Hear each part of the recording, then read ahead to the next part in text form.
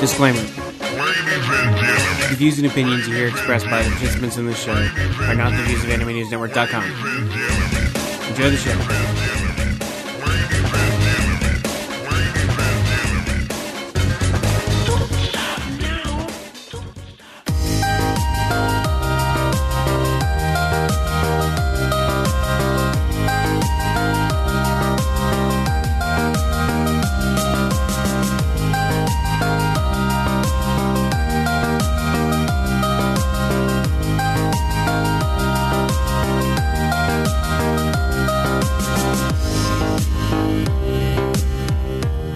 Hey everybody, I'm Zach Birchie. Welcome to ANNCast. Joining me this week for our usual post-E3 game show, it's ANN game critic and author of the X Button, Todd Seelig. Todd, thanks for coming back. Hey, no problem. And joining us again, it's been a while. Back so soon. Joining us again. Can't get rid of me yet. Yeah, it's from Fast Credit for the Gentleman, and you can read his game reviews on ANN. Dave Riley. Dave, thanks for coming back on the show. Serve at the pleasure of the ANN court. Right. So it's E3 time, and this year there's no new console announcements or anything. So it's all software. And, for better or worse, it's a less exciting E3, I think, overall. But there's at least more games to talk about, as opposed to just hardware. Since the last time we talked, last time we had you guys on, usually we have you on right around E3, and then we have you on in the fall when, sort of after all the major releases have come out, although this year everything's been pushed once again to the next year, so the fall show might happen a little sooner, I don't know. But not just as long as it's after Bayonetta. Yeah, right. And The Evil Within is the same time? Yeah. I think that's what I'm holding out hope for really? The end of the year. Well, the year really isn't over until we get the Toad game, really. That's going to be the for me. Right. Well, we'll get to all that stuff. But first, I sort of wanted to know, what you've been playing lately, what's been on your radar, what's been taking up your time, and why don't we start with Todd on that? Okay. Well, I went and played a little bit of Gundam Side Stories. That's the new import-only game for the PlayStation 3. And I think Dave Cabrera is actually going to review it for us, so I don't want to say too much, and I just tried it out a little bit, and I like the idea behind it because it's a Gundam game that remakes all of these older Gundam games that were not about the major Gundam characters, like, Amuro and Char and other Char and Gundam Wing Char and stuff like that. Not in any of these. It's all the main Universal Century Gundam side stories about these, the grunts who just aren't really remembered that much in the franchise. So I like the idea behind that because I like the idea of Gundam a lot. And that's one of the things I really like about it is the grittiness of it and the fact that a lot of people just get killed off and like in a real war, And so I was kind of looking forward to Side Stories. It is, though, not a very high-budget game. It's you can tell you're in for a rough ride when it's an anime-based game, but the portraits of the characters, their mouths don't even move, so... Well, yeah, you got to imagine they're like, well, we're going to make a new Gundam game. It's like, oh, yeah, but no major characters in it. Exactly. So here's $3. They didn't really give them, you can tell they really didn't get too much of a budget. So it's like, just like in the series, the grunts get screwed again. So I didn't play the whole thing, though, so maybe it opens up later. It's got a lot of different stories in it, though. There's one new one that they made, and then they went back and remade a bunch of other things, including the Dreamcast Gundam game, which... you may remember, Zeonic Front, and those two actually came out here. Right.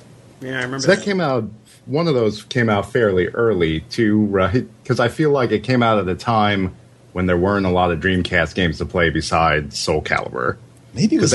I feel like everybody I knew played that game, and I just wrongly associated it with there being nothing else because it came out near launch. Yeah, that's what it seems like to me, because I remember that too.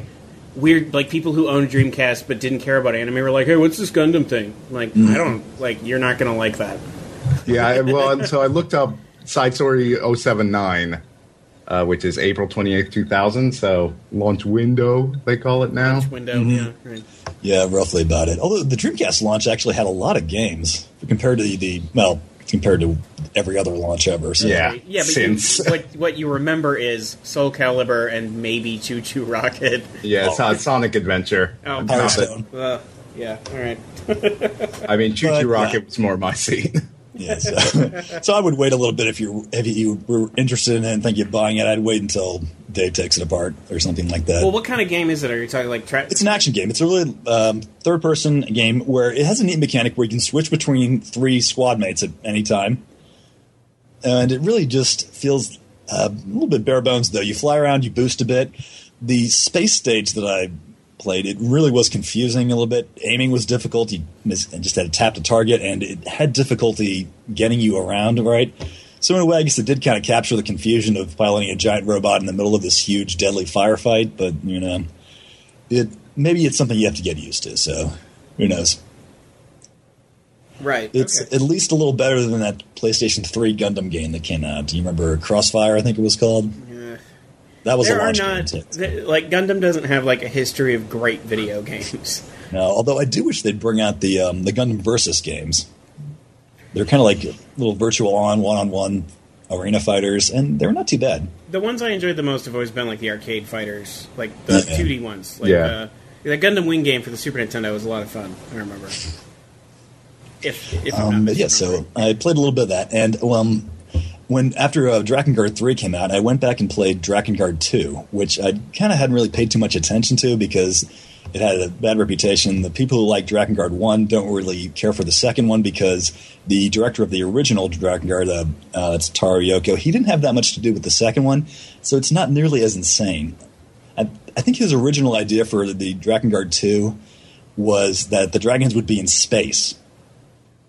So they kind of they got rid of that idea, and they made just a generally generic kind of teenage hero's journey kind of game where it's just not really as nuts as the original Drakengard.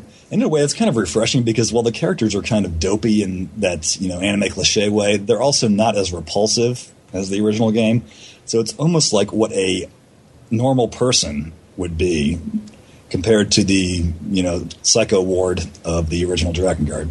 And most important thing, though, is actually the gameplay is improved a bit. It does really what the first game set out to do, which is give you a Dynasty Warriors game where you can hop on a dragon and fly stuff at any time.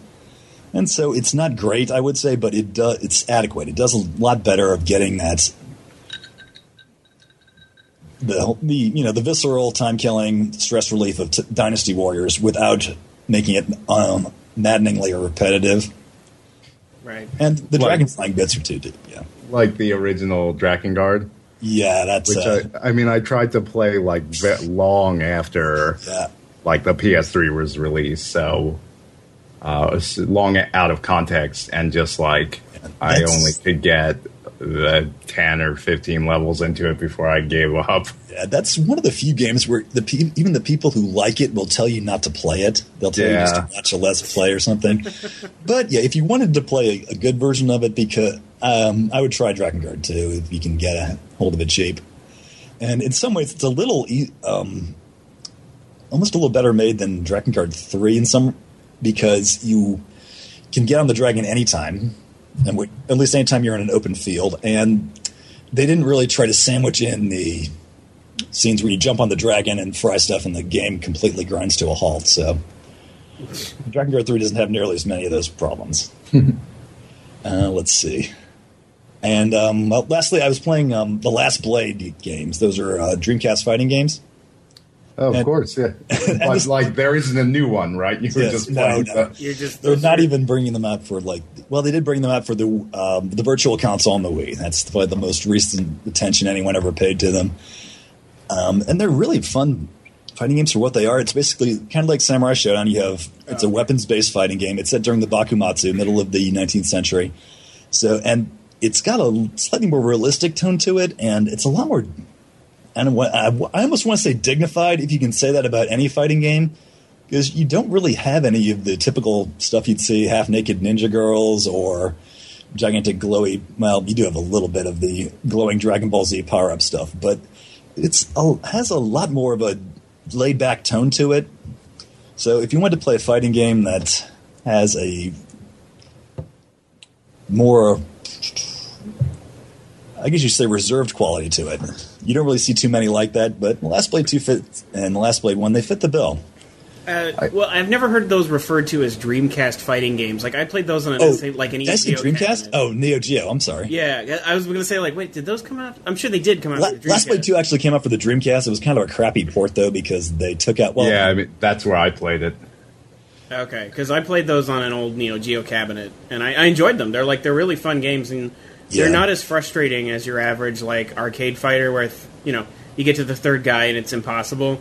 Mm-hmm. I remember having a pretty easy time, like, learning the characters and thinking, like, this is a pretty good game for, like, somebody who's not great at fighting games. I don't know. There was just something about it that it was. I found the controls attractive, I guess. It was really kind of a casualty of SNK shutting down, like, around 2000. They came right back a couple of years later, but they never made another Last Blade game, and it really has some of the most well-done sprite art you really see around. There's a burning building level that just looks gorgeous. Yeah. And, well, not enough. But it does have a connection to the recent E3, though, because the storyline for the Last Blade games was written by Sorori65, the guy who made D4 and Deadly Premonition. Right. It is pretty mundane, though, so I wouldn't go playing these games if you want some bad shit in sense. Yeah. I didn't know that, though.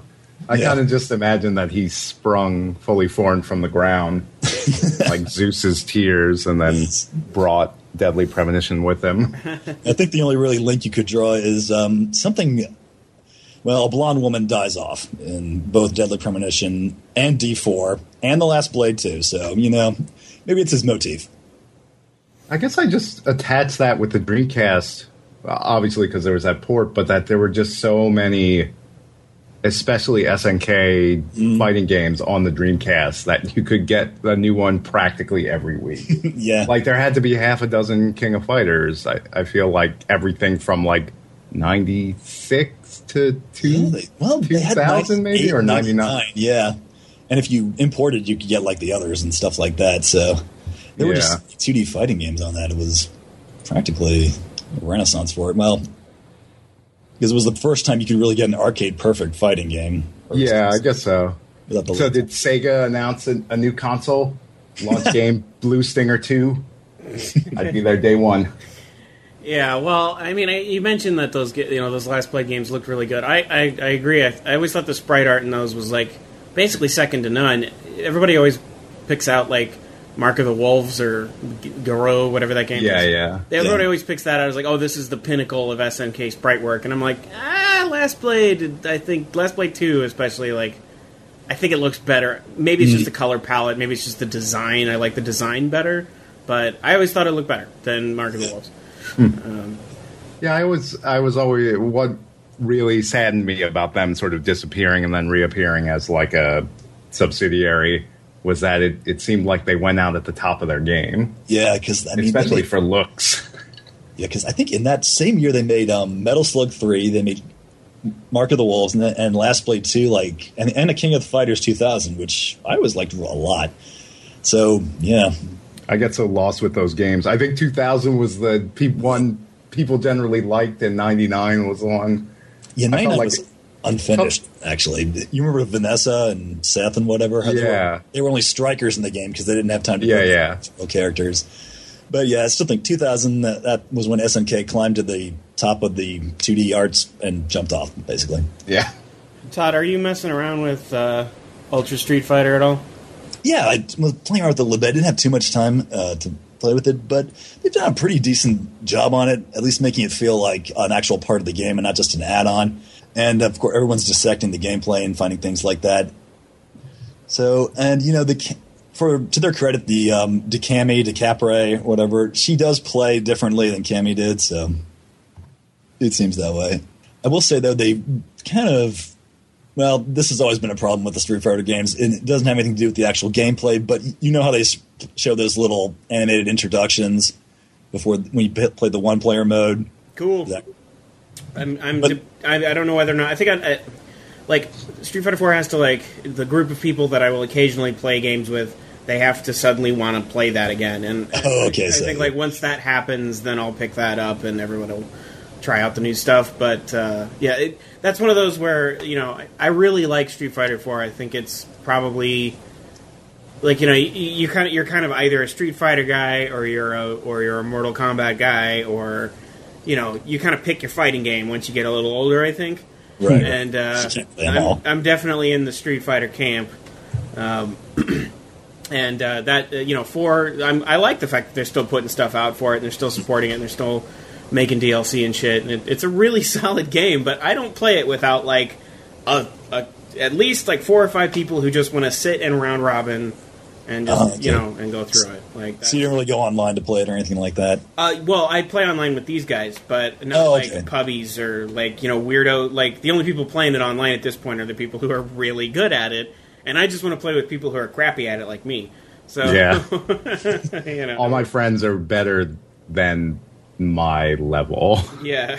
I was always the person who was like, okay, I can read this combo chain. And implementing it is completely impossible. But I know all the moves to do it, I just can't. So, yeah. Yeah. Yeah, I'd say Ultra's definitely worth the $15 they're charging for it, so... Yeah, and there will be a 6 months from now. It'll be in a Steam sale for $8. So, that's true. With all the modified costumes and stuff like that. Yeah, right. Yeah, exactly. The clown outfits and the Nazi uniforms or whatever. I don't know what they're doing. Sorry. Fans ruin everything, Yeah, they sure do. So is that it, Todd? Basically, that's about it for what I've been doing lately. I did try a little bit of Danganronpa finally. Oh yeah. Ready to get into that, but I didn't play too much of it. It kind of has the I'm kind of still trying to figure out the tone of it too, because it's got that sense of a parody, because every character is an obvious play on a high school stereotype, and they're all called to this deadly school and tortured by a little bear. Hope was just playing through that 9 persons, 9 hours, 9 doors thing. So it's very much the same sort of thing, yeah. At least as far as I can see in the game so far. There is one thing, though, that's kind of kept me from playing it, and that's because I already know what happens. Back when Danganronpa was, the talk of Tumblr and whatever, I, found a thread where somebody played through it on a forum, and I basically spoiled myself completely. So I'm not sure if that's jaundicing me towards, being over it, but I'll give it a shot. Yeah, I played it a couple months back and ended up really liking it. I really like that style of game, the Phoenix Wrights, and also kind of puzzle games. It's a little bit of both. I'm not super into 999 and Virtue's Last Reward. I feel like I kind of just tolerate their story and like really long-winded writing just to get at the puzzles, which aren't always that good. Right. But yeah, Danganronpa, for me, what was really nice about it is that it does start with all these super stereotypical characters, and they're all so stereotypical that, like you said, the reason for being in this high school is that this high school only accepts the ultimate students, and they are each one of them. And it's like ultimate swimmer, ultimate baseball player, ultimate fan fiction writer is like the craziest one. Ultimate, one of them is ultimate wealthy scion, so it's just like douchey rich kid is his ultimate power, just like real life. Question mark, yeah, which like, come on, you know what her ultimate power is like 20 minutes into that game. You're like, but what I really liked it is that it starts from that, and then it really quickly subverts those expectations. To the point where, like, I mean, I don't know how to phrase this in a way that won't spoil it. I'll avoid it. But, like, they've got a childhood friend who is not only your childhood friend that you shared, like, a mystical moment with in middle school, but she's also the most famous idol singer of all time. Mm-hmm. And she's like, you and me, we got to get through this together. And, like, how that relationship twists, like, almost immediately. It's really the first twist in the game. And it's, like, within the first hour. That really, jolts you for a second. You're like, oh, wait, this game is not quite what I thought it was about. Yeah, it goes places I didn't expect. I'll say that much for it. Yeah, I feel like it's just like it's something that's actually pretty strong about what it's doing with these characters, and it seems to understand the way that people use these roles and like the positive uses of these roles, not just like the things we like to make fun of for anime being stuck in a rut. And it's also, unlike 999, the pace is a little clippier. Like, I always felt like in 999, the thing that drove me crazy is there are situations where you're trapped in a freezer, literally freezing to death. And the door's locked from the outside, and you're like, I really hope somebody wanders by. And somebody will, like, sort of nuzzle up to you and be like, hey, protagonist, have you heard about this cool science thing I know about? Like, in that case, they're like, have you heard about Ice 9? And it's just, like, the most anime thing. It's got that like, triple threat that also Danganronpa has, where it's like, hey, what's up? Want to hear about game theory, Schrodinger's cat, or Prisoner's Dilemma? Which, like, the last time I said that on Twitter, somebody was like, actually, the Prisoner's Dilemma is part of game theory. And I'm like, actually, the Prisoner's Dilemma is from, like, 200 years ago. Yes, and they didn't have talking stuffed bears back then either. So yeah, I you know, it does some anime stuff, but I really liked it. I really liked, even though the logic puzzles were kind of easy, I liked that it made you take some effort. Now, did you pick the easy or did you pick the hard mode logic puzzles? I always just go, like, sort of medium with that stuff, unless I've been advised. That is the first time I've seen a game, use logic as the difficulty setting there. Well, sure. I just wrote, like, a really long blog about this because I just played Murder Soul Suspect, which I reviewed for ANN and kind of came away disappointed. But the Silent Hill games had their own, like, riddle difficulties. And it really spanned a gamut of, like, on easy Silent Hill, the example I use is you got, like, a bureau you got to put 3 coins in. And on easy difficulty, it's like, all right, put the snake on the left side, the girl on the right, and the dude in the middle, and leave a space over there. And on hard, it's like, here is, like, 16 stanzas of this weird poem. And it's not like the poem is good. And you have to arrange it by iambic pentameter or something. Oh, well, there's that, like, the infamous puzzles in Silent Hill 3 with, like, the Shakespeare books, which is so dickish. And I didn't even know how to solve it until, like, a couple years ago. I had no idea what I was doing wrong. It turns out, like, the last verse, you spend, like, 5 or 6 verses solving what each play represents. You're like, okay, Othello is 3, Macbeth is 5. And then there's a final verse that acts as, like, a multiplication table, where it's like, oh, okay, because it says Macbeth had 3 witches, like, you're supposed to times that number by 3. And there's just, like, no way you could ever figure that out. But otherwise, like, Silent Hills is much stronger. And so I would even consider probably going back to Danganronpa on hard to see what it was like. But I really like that they, it's super weird. Like, they put you in this, like, centrifuge where you're spinning around looking at all the people as they talk during this, like, lively debate about who the murderer is. And their sentences are represented by subtitles, and the weak spots in their argument are highlighted, and you have to shoot them with the truth bullet, which has, like, you were in the trash room written on the bullet. It's all super abstract.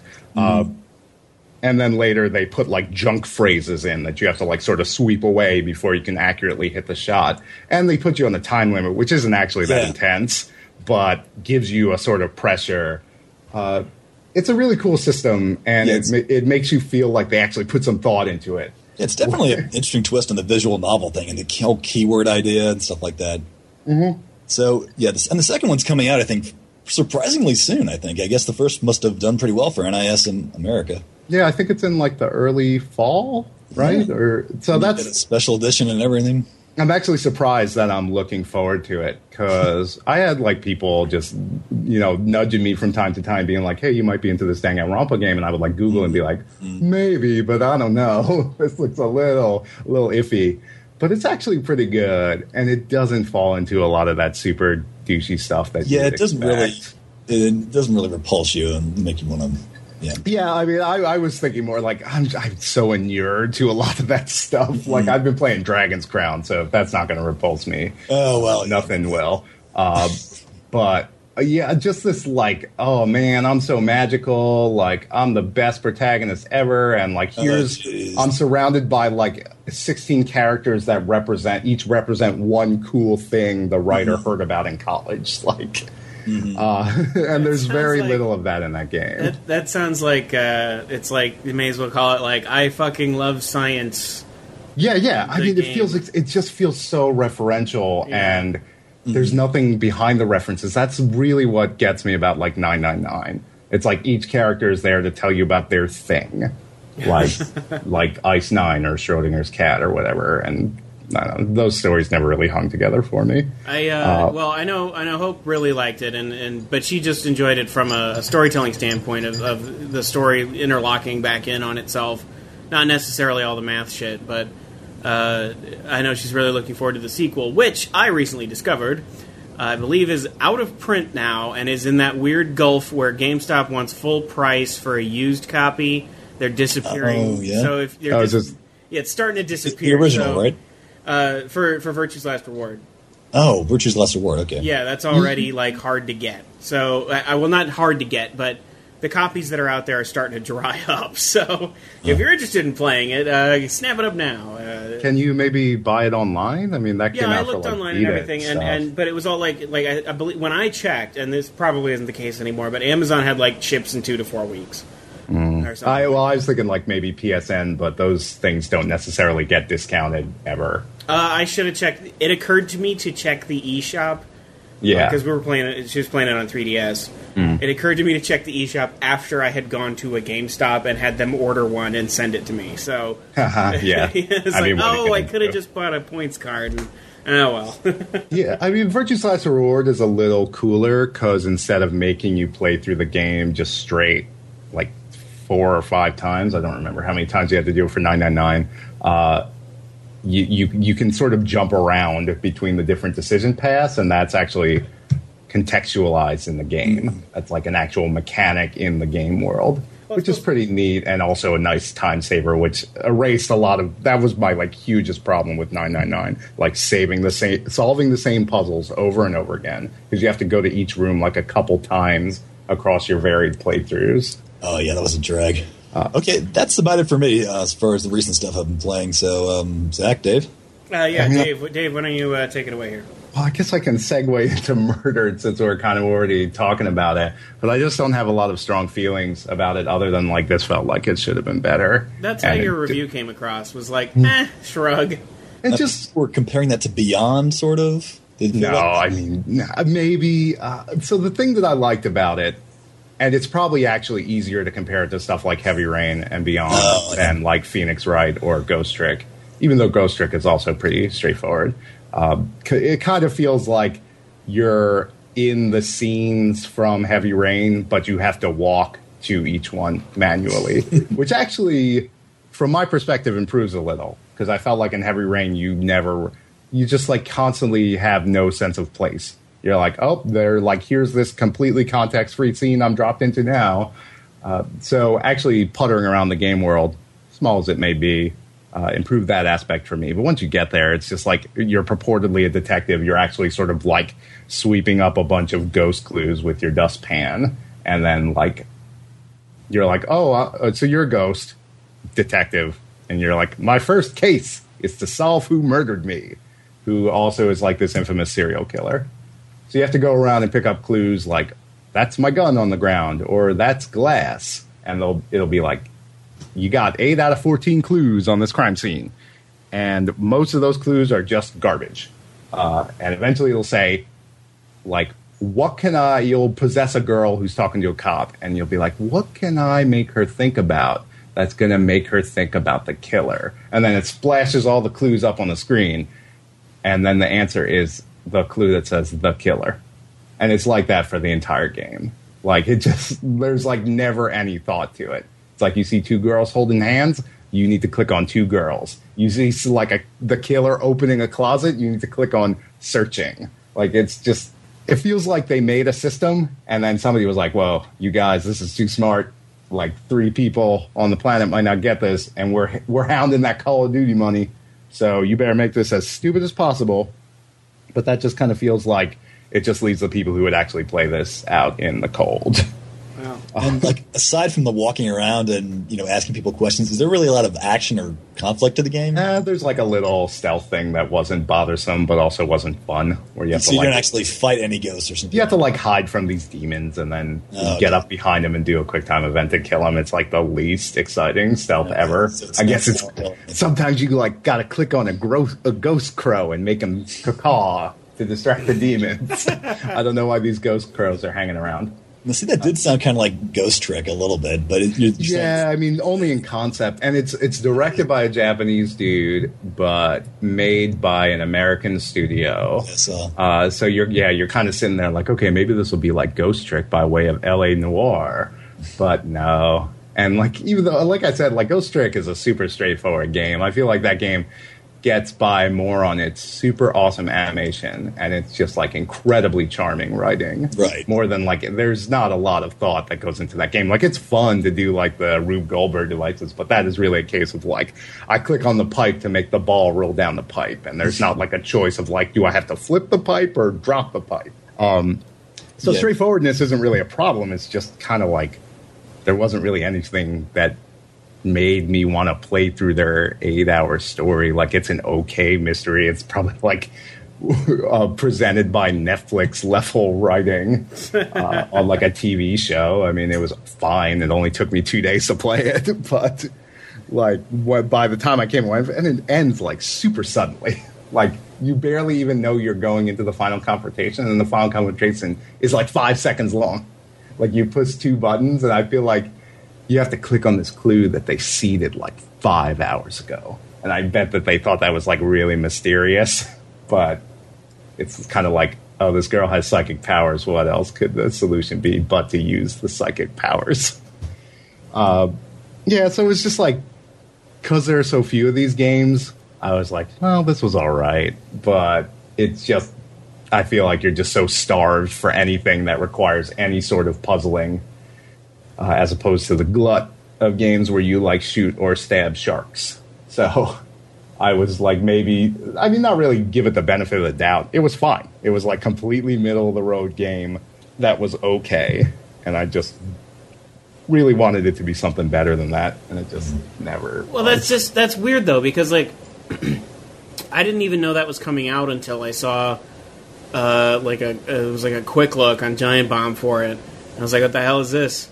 And and then I read your review, and I'm like, well, who is this for? Because like, if they made it baby's first point-and-click adventure game, like if that's how dumb the puzzles are, why'd you bother? Like, the people who will play this are going to want real puzzles. They're coming to it for that, or at least decent like detective-y. Yeah, I guess that's what really frustrated me. It just felt like they were dumbing it down for an audience that was never going to buy the game. Yeah, anyway. So that's just wasted potential. It's like, well, you could have had a thing here, but well. It just feels like, video games get so big now that the only way they sustain them is by selling them to a lot of people, which limits their ability to be weird or like, not even challenging, but sort of like thought-provoking. Well, why put money into that? Why make that particular thing? Like, you would think that the people making video games would understand the market to know, hey, let's not put a gigantic budget expectation on our ghost murder mystery adventure game.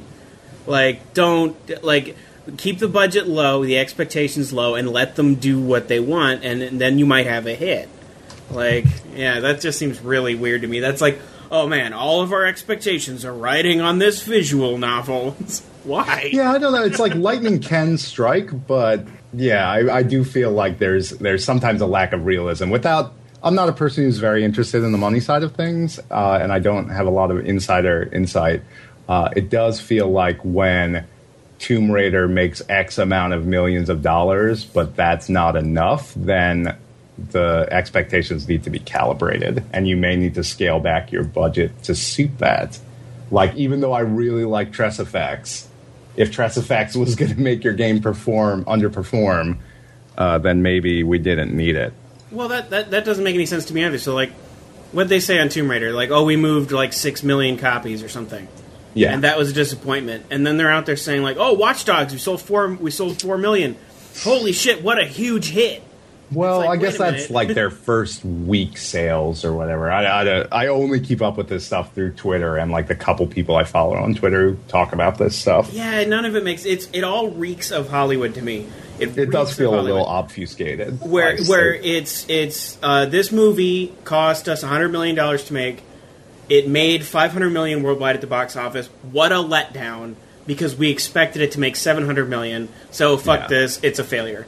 And it's like, but didn't you make money? Did you make money on that? Like, looking at the games that the director of Murdered Soul Suspect, it's kind of Yosuke Shiokawa, I think. Yeah, it's not much. Other stuff he did, I kind of think this was his pet project that Square Enix kind of gave him enough rope to hang himself with or something, because he worked on Kingdom Hearts, Final Fantasy, so... Yeah, it seems like his biggest thing was Dissidia. Mm-hmm. So, yikes. Yeah, I don't know. I'd never heard of this guy. Now, does it really feel like a personal kind of project, would you say, or was it more like something that got basically stomped into paste by focus groups? Or? I mean, no, I wouldn't go so far as to say that, but it did feel like anybody could have written this game. Yeah. Like the dude who's a detective, this is in present day. He's like wearing an outfit with like a vest with no jacket and a fedora. He's got like an old style gun holster and his badge is on his belt. Like, now, is it a fedora or a trilby? That's important. I guess technically it's a trilby, but people who make that distinction, it's like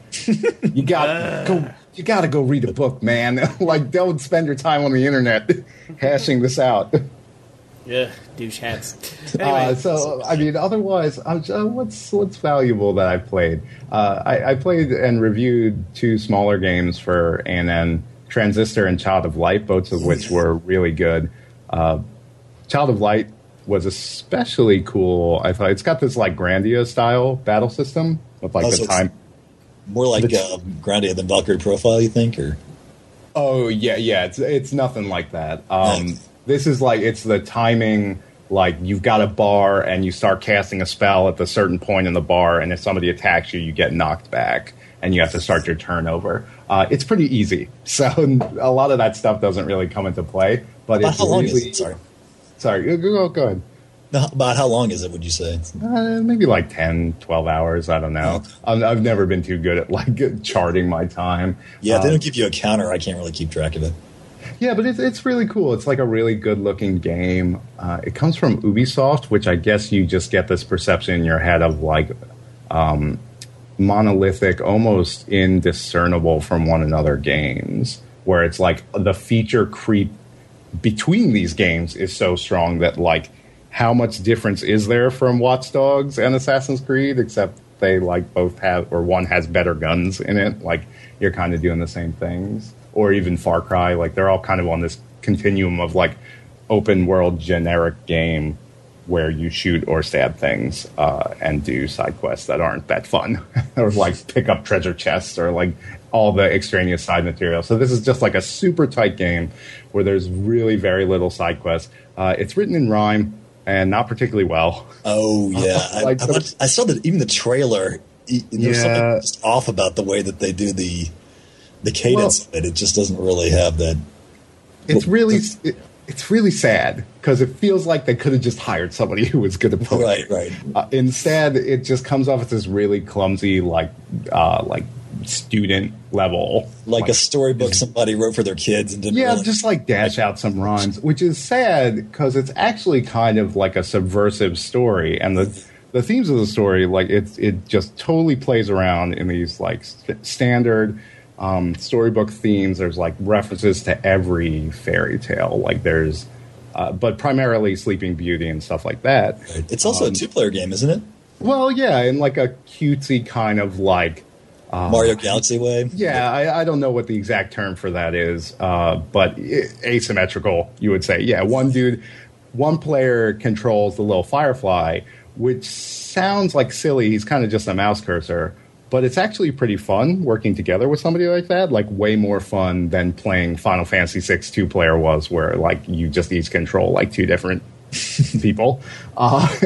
So in this, like the Firefly has his own power gauge, which he can use to heal people during battle or to delay the enemy's turns. So you can sort of like feather the shoulder button and finesse them into the zone where they'll be vulnerable to interruption and stuff like that. So it's actually really engaging for the second player. It's much more complicated than like doing the stupid Mario Galaxy thing, which I don't think anybody who's older than like 5 would actually want to do, because you just like collect the stars or whatever, like hooray. Where in this, I played through it with my wife and we kind of would trade the controller back and forth, and both of us were pretty happy doing either role. Like if the first player is playing a really standard like turn-based RPG from the late 90s, like not a lot of complex actions.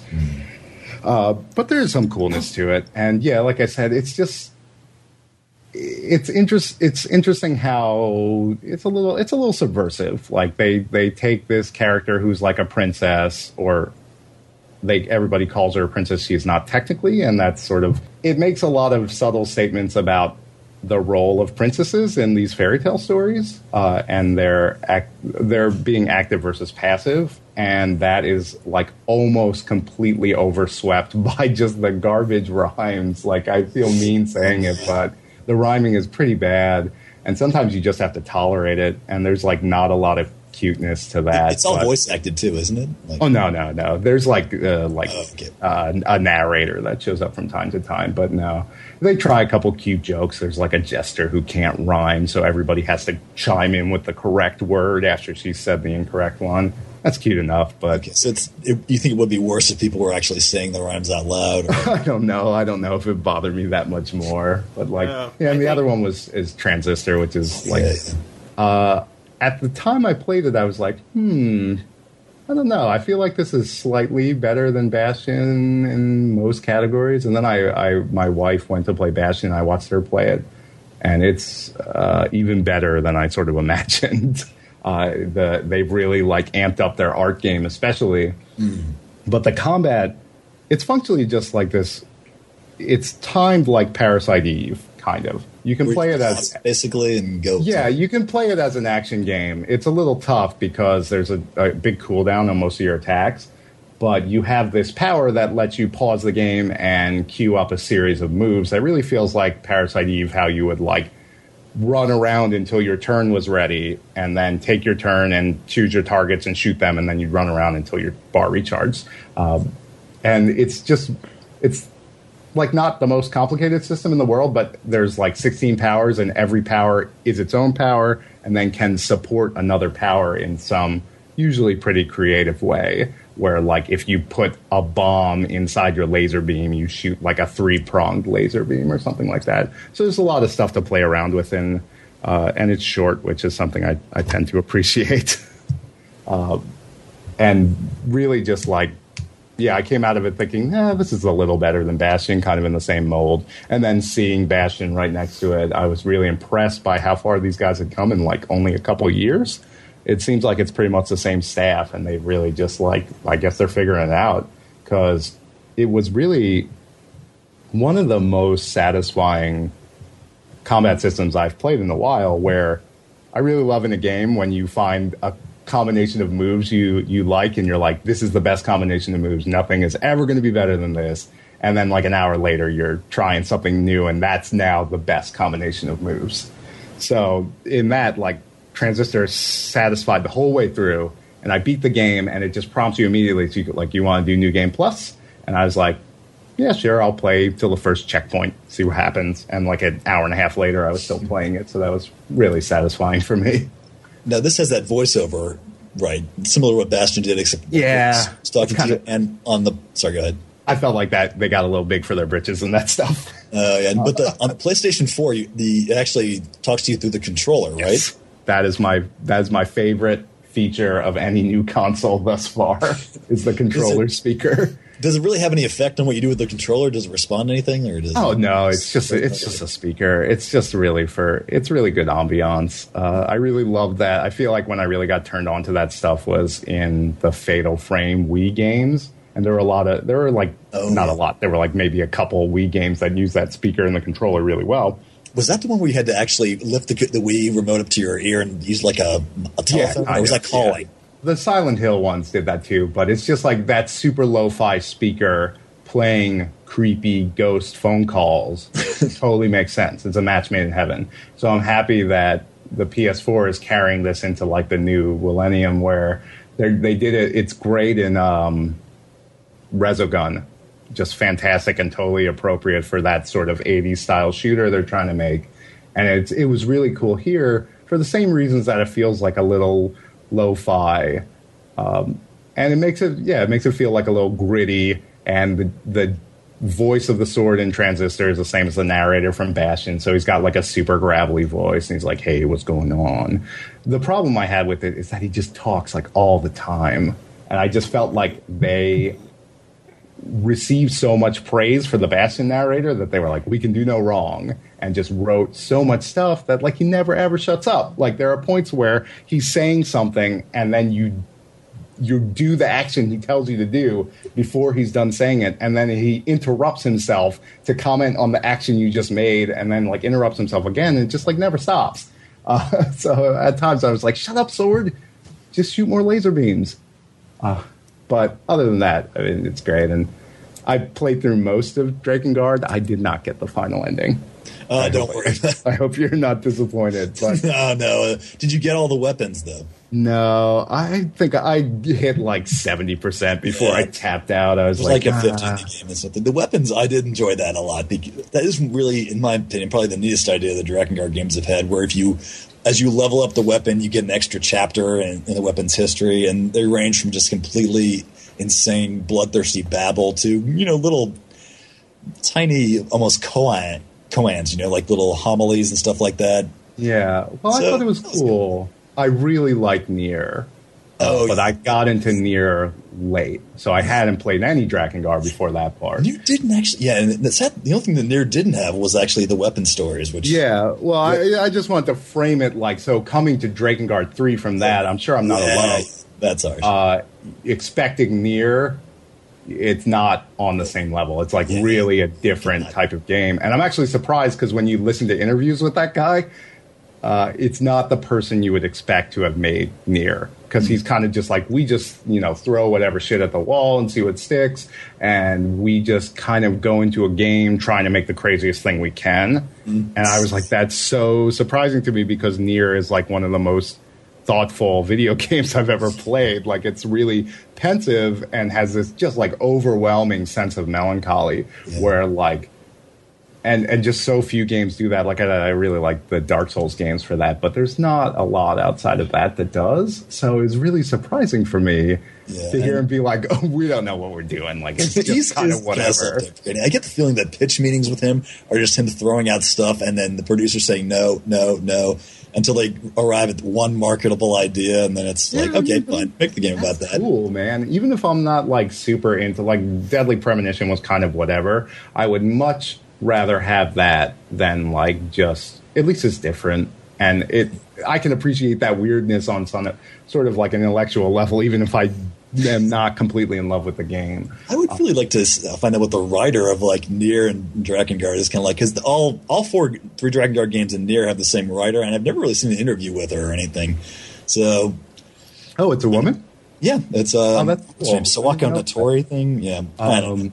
I guess I always just attach the director to the writer. If there's not like an explicit split made, like Rhianna Pratchett writes the really bad ending to Tomb Raider, like then I kind of just they don't really hype it. It's kind of I mean, I definitely got what Drakengard 3 was putting down. Yeah. I was like, they really want to be satire.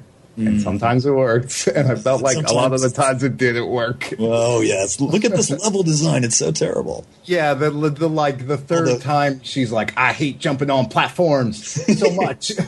Although, you know what though, the platform jumping was probably it was actually pretty easy stuff. Yeah, and it was like it took like 5 seconds to get through. I don't think it really had any. In Nier, one of the neat things I liked about that is you play it the first time and you're fighting the shades, and then it seems like they're just spouting this gibberish. But then when you play it through the second time, it's subtitled. Yeah. So that's why I was kind of hoping for that level of twist with Drakengard. So it's more like he tried to make this game the game that he wanted Drakengard, the original one, to be, with all multiple endings and the crazy stuff. I don't know. Sorry, go ahead. Yeah, I was just going to say, I don't know if I was super into the like, oh, we're going to make this woman like the most despicable protagonist ever. And the impression I sort of got was like, she's actually pretty much the same as like any given male protagonist in a game like this. She's just like a woman. And are you reacting to it differently because it's a woman? So that gave me something to chew on. But I felt like at the end, like they're trying to humanize her. And I wasn't like completely pushing against it. But it did feel like it just felt a little bit like a bridge too far to me. Yeah, and the thing that strikes me different, though, is that in a lot of games, especially ones with the males, they will give the anti-hero some sort of motivation at the start some sort of rationale to make him, basically a murderer and stuff like that. And this one, they kept it hidden if it even was just rationalized. Sure. Well, I guess I kind of folded that into my reading of it, is that when they give characters like that rationale, like it's never anything really substantial. Right. It's like Dante's like, you killed my mom. Right, like it's so front and center though, so the player can at least excuse what they're going to do. Yeah, I feel you. It for me, it felt like pushback against that sort of thing. Just like, well, you know what? The contextualization for like why you're murdering 7,000 lizardmen in these games is like never really that solid, and nobody cares past the opening cutscene half the time. Like God of War, like that's really like, I felt like this was the mirror image of God of War, and they were like, we're going to twist it ever so slightly. Basically, we're not going to hand wave any of this stuff. Right. Like, we're just going to present it as it is and not be like, oh, my family died and I killed them and I'm so angsty that I have to like have a quick time event 3-way with these prostitutes on a boat, like before I kill Ares. And in that way, I thought it was pretty interesting. And it's actually fun enough to play, like as someone who has played a lot of Dynasty Warriors games and never really liked any of them. Yeah, they kind of got rid of the Dynasty Warriors approach, and it feels a little bit almost not like Devil May Cry, I guess, but they. Yeah, I mean, yeah, it's clearly not on like a Devil May Cry level, but she's quick, and you can cancel out of most of her moves, and the enemies don't, by and large, have too much health, which is like the problem with games like God of War, is that the enemies just have like infinite health, and you only have like a couple combos, or truthfully in God of War, you have like dozens of combos and you use one, like whichever is most comfortable for your thumbs to work.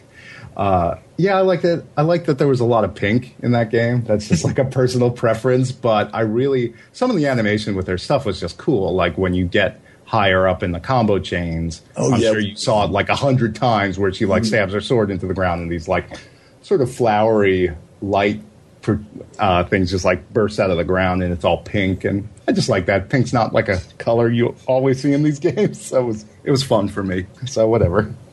Okay, well, I think that is the most anyone has talked about Drakengard 3. That's probably true. It didn't get too much attention. Those games are, I would say, below the radar. That's generous.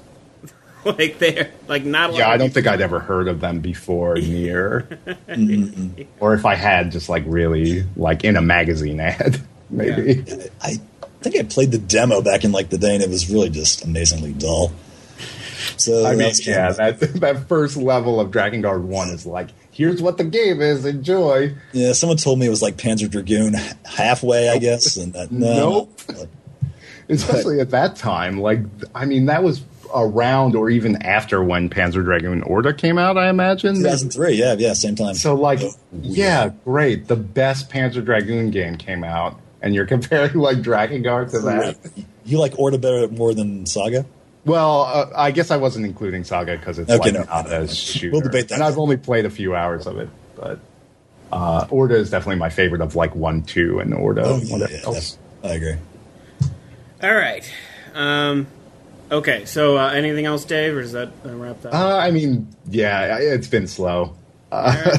Yeah, it's that sort of that time of year. Nobody played Watch Dogs? Nobody touched it? No, not even my, like, I got this PS4 that's not doing a whole lot except when I buy games on it that I could also play on PC. Yeah. Well, the reviews weren't necessarily encouraging. Yeah, that's just not my style of game either. Not anymore. I don't think so. Like, if I'm going to play an open world game, I'll just wait for the next Saints Row. And yeah, I was going to say I didn't understand this, or I felt I didn't understand, but I guess what I gathered from context is that the people who made Saints Row, or the publisher or whatever, was like, there's going to be a Saints Row announcement at E3, and they did that like as a bait and switch to announce Dead Island 2? Am I understanding that right? Boo. That is the worst trade imaginable. Yeah, God, Dead Island, fuck that shit. Here, have my birthday cake. It is made of dog. Yeah. Well, I don't know, like, frankly, I never got the hype around Watch Dogs to begin with. Like, last E3, everyone was like, oh, man! And it's like, that doesn't look even, like, it doesn't even look like a little interesting. Like, that looks like something I would buy if I was super bored and it was a Steam sale. And it was like $4 or $5. Yep, and there will be. It will be. It will be, but... That's totally what it looked like to me. Let me. I just want to run through. But we haven't. We've been talking for an hour and we haven't even gotten to E3 yet. So let me just run through some of the stuff. I wanted to make a comment on Child of Light. I bought that too. I played through a little bit of it, and I gotta say, like you said, like it was really pretty. I have to admit, like that's part of the reason that I bought it was like, oh, the art style looks kind of interesting. But as I played it, I realized, wait a minute, no, it's kind of not. Like, this is really samey. By fantasy illustration standards, this is really samey. And it's the samey kind of children's book crossed with Brian Froud thing that you get in a ton of games. Okay, maybe not a ton, but the closest analogy I can find, the closest example I can think of is like those like later Secret of Mana games. Crappy ones, yeah. Yeah, the shitty ones, where the illustration style was like, oh, wow, like, this is clearly what they wanted to be doing in, like, the 16-bit era, but they couldn't pull it off. So here's these illustrations. But it's all the same children's book, Brian Froud thing. The designs really didn't jump out at me. And Child of Light totally looks like that, but everyone is like, this game is so gorgeous. And it's like, well, it's the UbiArt engine, so all the animation you can almost see the reused Rayman animation routines. Well, they definitely do that with those like little things you got to pick up. Yeah, and I was like, wow, my least favorite part of Rayman's back. Yeah. It's compulsory to get your hit points back after battles. But once I found myself a little irritated with the visual style of it because I realized this does something was bugging me from the get-go, and I was like, oh, this looks like every game that looks like this. They all look like this. Figure out another fantasy illustration style, please. Like, I am tired of the Brian Froudy thing with I guess I just really like the sort of pastel look of it. I wouldn't necessarily contest you, but I can't think of... I guess I'm just so inundated. Like, what you see on a day-to-day basis is so not this that I responded really positively to it. Sure, I'm not running it down or anything. I'm just saying, like, I looked at it and was like, you know what? Wait a minute. This isn't that interesting looking. And that was just maybe me being a joy kill or killjoy. But I found the gameplay to be fine. I'll probably play more of it, but it didn't really pull me in, and I found the rhyming to be. Oh, you were so right when you said like student-y. Like, whoa. Yeah, I mean, I don't know how they got away with that. I don't even think bringing someone in who knew what they were doing with poetry would have fixed it. I mean, maybe that would have been just as irritating. I just think they shouldn't have made that choice. I think it was bad. It the writer and the director the same person? Maybe because that's kind of. I don't think so. Kind of when you get that sort of thing. I'm not sure, so I couldn't say. But I will say the thing I played most recently that really made me just angry with how bad it was Castlevania Lords of Shadow 2. Oh, God. My God. I have not been that angry at a game in a long time. Like, so I got this because it came out, and I was like... it came out, and then the reviews came out. And the reviews were like, uh-oh. And I actually really liked the first one. I thought the first one was a fine game. I thought it was really pretty, and I loved the diversity. Like, talk about a good-looking game. There's a good-looking game. Like, that game was gorgeous and had really varied environments and was interesting and stupid in the right kind of... Like, the right kind of stupid. The kind of stupid I want. The kind of stupid where you're fighting Satan at the end. Like, that's the kind of stupid I like. And the second one is fucking horrible. I don't know how else to put it. It is a gigantic disappointment, and it really upset me because my favorite game of all time is Symphony of the Night, and this game tries to get you to like it by quoting that game all the time. Oh, really? Oh, yeah. I think in the beginning they even quote the miserable pile of secrets line. For no reason. Dracula comes out of his castle, and there's a giant Vatican robot. This is the most promising. Yes, you have to climb it like a God of War, and you pull the bolts off of it or something. Right, you get that wrong. This is the most promising part of the game, when I'm like, oh, this is so dumb, this is great, Dracula's gonna kill, like, he vomits blood all over the Vatican robot. It's super stupid. But then it just goes to shit. But, like, he comes out of his castle, the Vatican robot's there, and he goes, what is a man? A miserable pile of secrets. And you're like, what? Why did you say that? And then later, like, at the end of that segment, you're fighting, like, a paladin guy in this big golden armor, and he keeps saying, you monster, you don't belong in this monster, or die monster, you don't belong in this world, as part of his attack routine. So he just says it over and over and over and over again, and you're like, stop it, stop quoting that game, it's not making me like you anymore.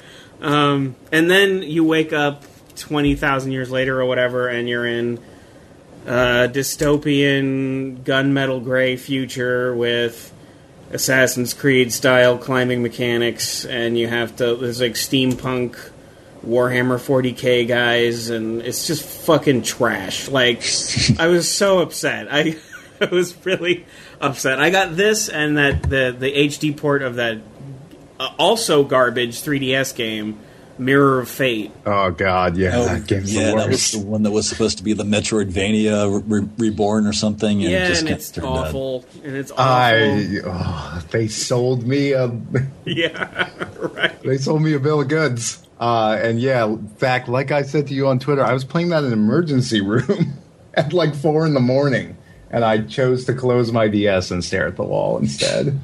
After a while, I was just like, this game is it's nothing. There's nothing in that game. Yeah, there's nothing, and they're trying to like rewrite the Belmont legacy. Oh my god! Like it's like, oh, now you're playing as Simon Belmont, and he's like a werewolfy guy for some reason. Trevor's his dad, and Alucard is. Well, Alucard's which one turned into Alucard? Yeah, Alucard's in it, and you're just like, fuck this, this is not what I want. But I guess that's done, like, no more Lords of Shadow anything, I hope. Yeah, I think the developer pretty much imploded or something. There was, I forget where it was, but one of the programmers was talking about how the director was a complete ass and an egotist and ruined the project or something, and I don't know what Mercury Steam's doing now. Well, okay, so, like, I was playing Castlevania, Lords of Shadow 2, I was playing it on a stream, and basically just very upset with the way this game was going. And I got to a boss fight that was, like, it was, like, taken from, it was ripped off, the design, anyway, was ripped off from Alice Madness Returns with the China doll face on a big hulking body. And you start hitting it, and it's covered in these, like, blood tentacles. And it says, if you don't hit the right spot enough times, it says, no, attack the blood. And I'm like, you know what? Fuck this. Fuck you. I'm not playing this. Never mind. And closed it. It's not even for $5. Do not buy that game, even if you're curious. Anyway, so the other game I played the shit out of was Mario Kart. I'm still playing the shit out of Mario Kart. That game is a lot of fun, and they got the online... Nintendo, for once, got the online working pretty good.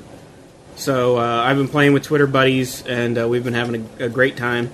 And that game is super fun and pretty, and yeah, kind of perfect. I like most of the tracks. You know, it's not like when you're playing online, like everybody picks a track, and there's like a round robin, like it's sort of a roulette thing where it's random, but it'll take from the choices that everyone made, and it's, you know, somebody will always pick Rainbow Road, and you're like, fuck you, like, why'd you pick Rainbow Road? But even then, it's not that bad. Like, the tracks are all really, really well designed. I've just been having a lot of fun with it, which I know, shocker, a Mario Kart game is really fun, but it is. It's really fun, and it makes me happy to have the Wii U, and Hope's been enjoying it too, and yeah, I just really enjoying that Mario Kart game. So is there any sort of, like, if you're playing with two people, one person plays on the gamepad, that kind of thing? No. It's going to be split screen. There is no gameplay on the gamepad. The gamepad just has, like, there's a horn honk button. Well, that sounds fun, but... It is fun, but... Oh, that's a bummer. Yeah. If they would just do that and do the Metroidvania map on it, I would be like, okay, you guys don't have to be creative. But they don't even do that much. Yeah, they don't. Yeah. Like, just to have a way to play two-player games without needing split screen would be, like, a great use of that thing, even if not the most innovative. Well, I mean, with Mario Kart, specifically, I'm not sure I would want it to be on that little screen. You know, maybe it would be better than having it big on the TV, but I don't know. Like, I want as much real estate as I can get, and like the split screen in those games. Like, so Hope and I were playing 2-player versus the world. So basically, the two of you can race against an online group of another 10 people. Which is a nice... I'm happy they put that in there. I was worried that wasn't going to be in there, and like only one of us could race at a time against Twitter people. But the two of us can race at the same time. The only problem is only one person has a gamepad. And right now the only other controller we have is a Wiimote, which is not okay to play this game with. It is not okay. Tilt controls are horrible. It's garbage. Like, you do not have any precision with that thing. So you kind of need a pro controller if you're going to play 2-player. So we actually just switch off with the gamepad. But yeah, like the Wiimote is worthless. Yeah. Do not waste your time with it. I guess you wouldn't really care. I mean, we've been playing split screen Mario Kart for the past 20 years. So it's like kind of like, what's the difference? Well, because okay, so like the thing that I've noticed the most about Mario Kart, or at least this time around, and it's probably been true forever, is that if you're in the front, it's really hard. It's really hard to lose your lead. If you're in the middle, it's an orgy of lightning and shells and horrible getting smashed with every power up in existence and just the worst. And if you're in the back, it's almost impossible to get up to the front. That's kind of the way it is here. And if you're using the Wiimote, you don't have enough precision to like glide around the corners at the exact right angle, get the boosts at the right time to really get ahead. Like, you're going to be in the back all the time. And maybe it's just because I'm no good with the Wiimote, but it's neither is Hope, and really anybody I know. Like, there's a special thing in the chat when you're in the lobby for Mario Kart. It has, like every Nintendo thing, it has like pre-selected chat sayings, and one of them is, "I'm using tilt controls," so people know you're using a Wiimote and they can take it easy on you. It's like, hey, play nice. Yeah, basically, like, here's why I suck. Like, I'm using a Wiimote. So, I mean, if you're playing 2-player on one console, I would say use a pro controller with the gamepad. But I'm really enjoying that. Like, probably the most fun I've had with a video game all year. So, anyway, we're supposed to talk about E3. Oh, that thing again? Yeah, right. It's that time of year. And on Monday, there were 4 press conferences in a row, as usual, starting at 9 and going all the way until 8. So, just about 12 hours of press conferences. Started with Microsoft, then went to Electronic Arts, then Ubisoft, then Sony. I don't know about you guys, but during that entire day, the only thing that captured my interest... Well, okay, not the only thing. There were maybe 2 things that captured my interest. One of them was the thing I already knew was going to happen was Tomb Raider. I liked that first one a lot. I'm looking forward to Tomb Raider 2. The title they gave it is horrible. Right? Yeah, it's like Rise of the Tomb Raider. Yeah, it's not a superhero name. Tomb Raider, yes. Yeah. I'm also looking forward to that game. Well, that first one was a lot of fun. It looked great, too. So yeah, it kind of just felt like a really good example of, like, AAA form. I was like, they're not getting too creative here. It's a game where you shoot bullets and climb around on stuff. Yeah, and they did a pretty good job. Plus, nice and short. If you want it to be, nice and short. Yeah, so I'm looking forward to that. And then, everyone's talking about that No Man's Sky thing.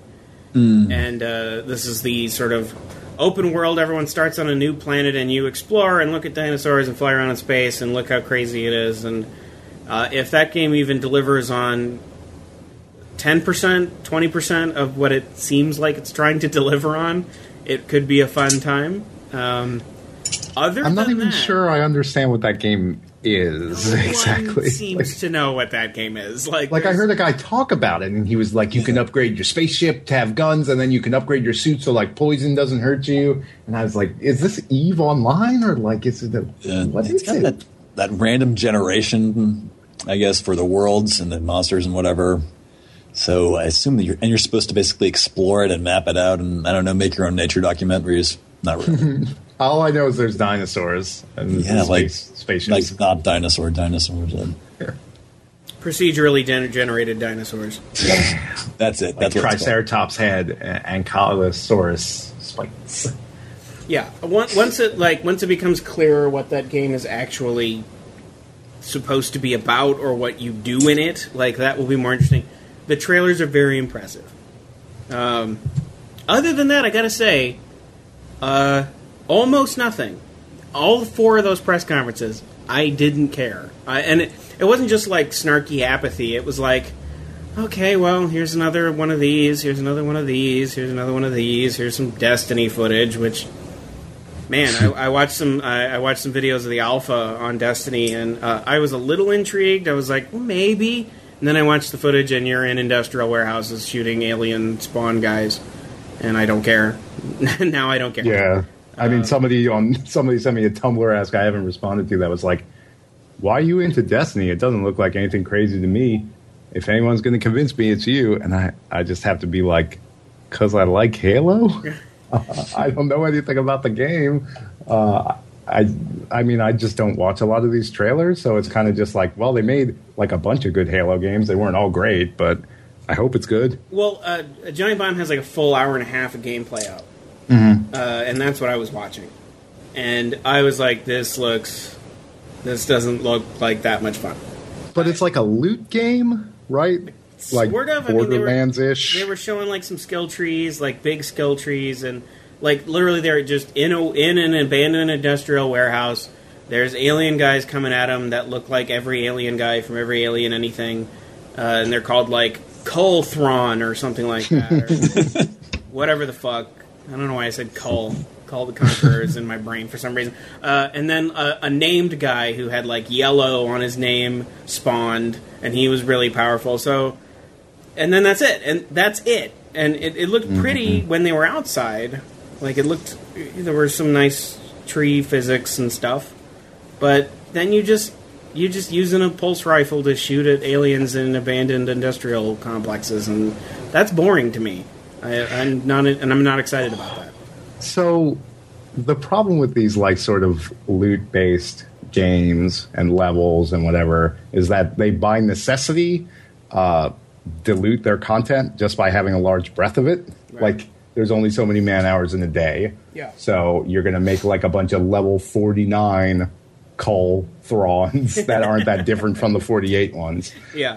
I've played a lot of Borderlands recently, so this is fresh on my mind. Oh, okay. But, like, so the reason I like Halo is because those encounters, even though they take place in like whatever fields and the aliens are like grunt, we're aliens, whatever. There's not a lot of alien types, and they all act pretty differently from each other. Like there's only like 5 to 10 enemies in the whole game. Yeah. So and there isn't like a level 47 shock pistol that's like different than the level 7 fire pistol. Like there's a plasma pistol, it does this. There's an assault rifle, it does this. And it's up to you to find a combination that works. But you're playing with like a small set of toys.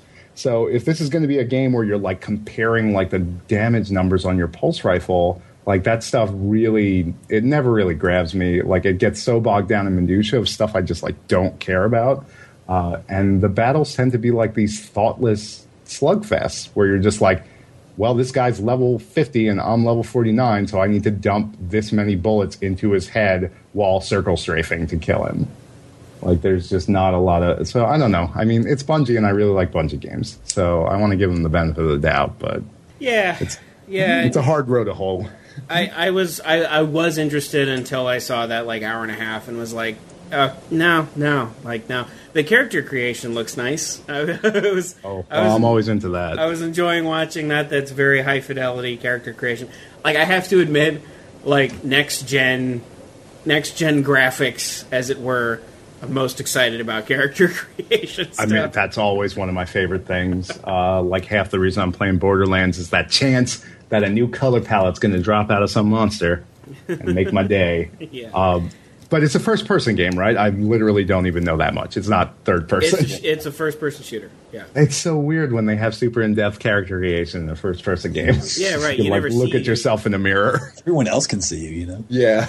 Well, I do like some of the vehicle design in Destiny. I'll give it that much. It's got this sort of bug-like Masamune Shiro clustery look to it, that's a little different than the typical Alien shooter, though. That's a compliment for me.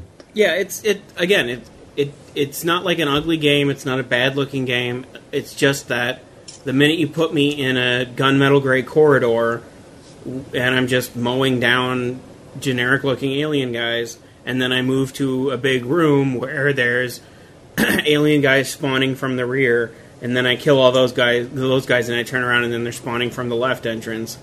That's boring. It's really boring. And if that's what the game is, if that's the majority of the game, is get off your ship, go into dull environment, kill things, the end. It's no different from generic ass shooter. I don't know. I just wasn't impressed with what I saw. But beyond that, there wasn't too much. I was. They announced that they're remaking or refurbishing, I guess, Grim Fandango. Oh, yes. Which I have to admit, my first reaction to that was, do they fix controls? Are you going to fix controls? Yeah, that.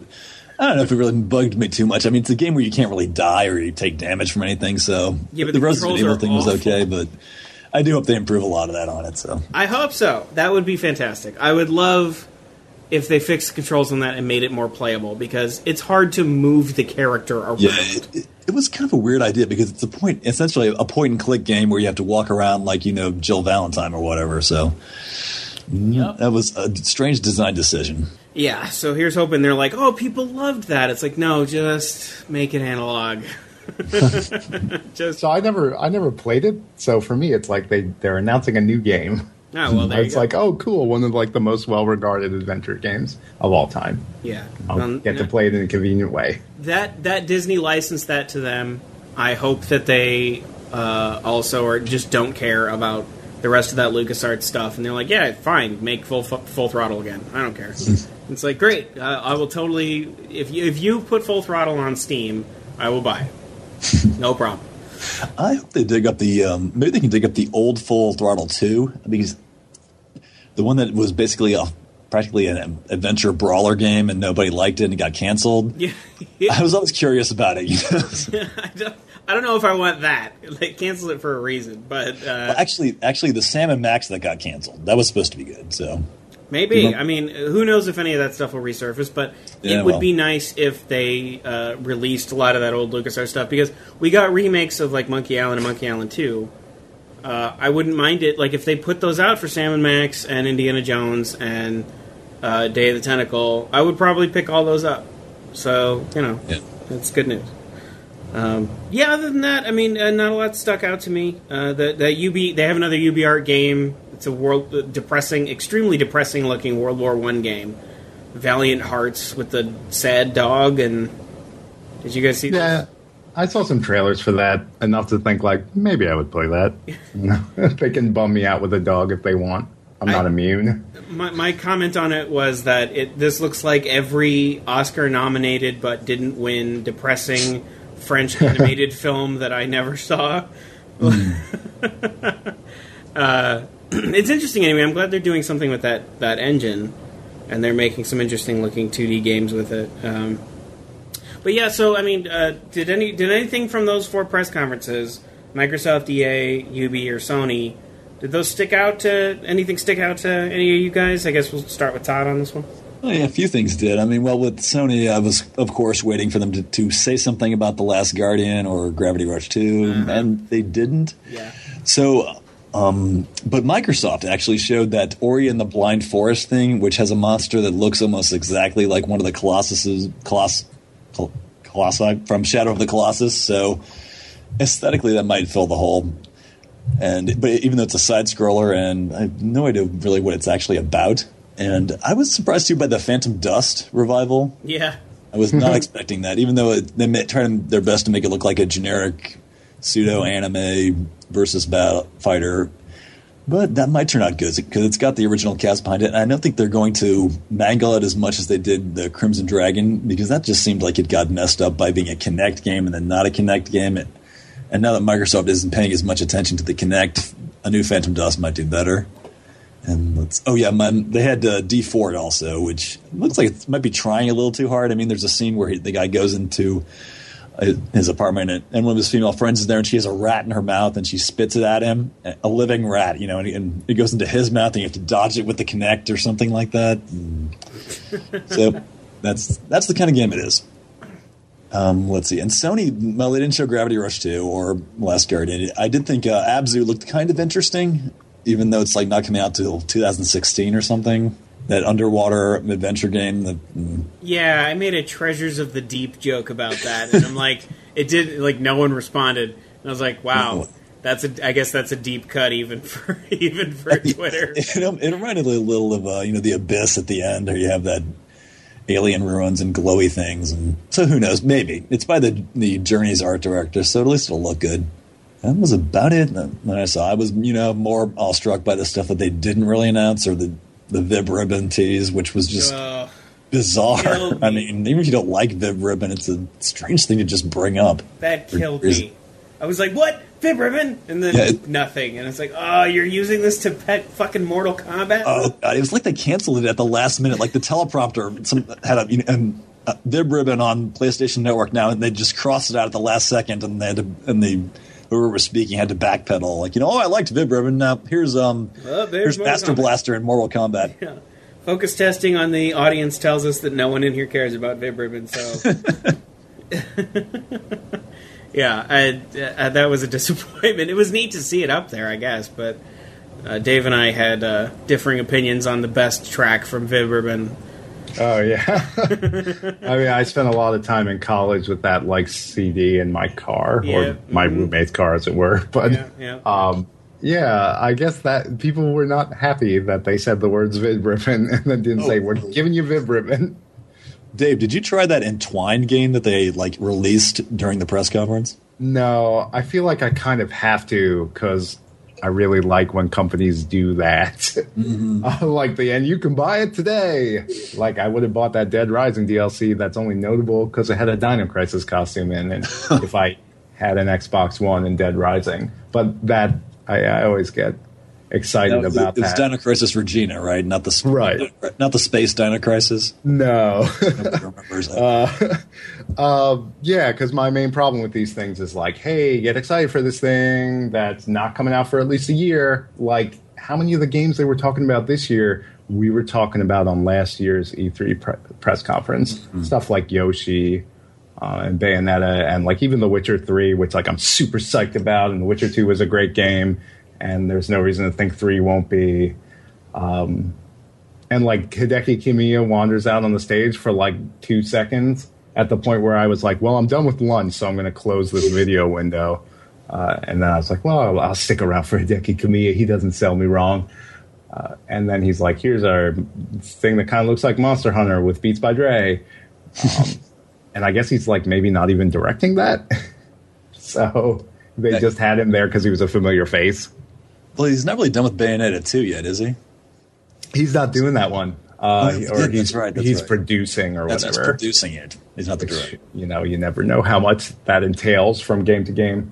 Who is directing that, though? Who was it? What's his name? I don't remember. It's, No. It's a new-ish guy. Okay. But for that day one thing, I don't watch the EA ones or whatever. I sort of just, if I'm around a computer, I'll leave it on in the background and sort of devote it one eye to it. I gave both eyes to Bloodborne because I'm the biggest Dark Souls fan, and I was, as much as I like Dark Souls 2, it was really fun and great. It wasn't as good as Dark Souls 1 or Demon Souls.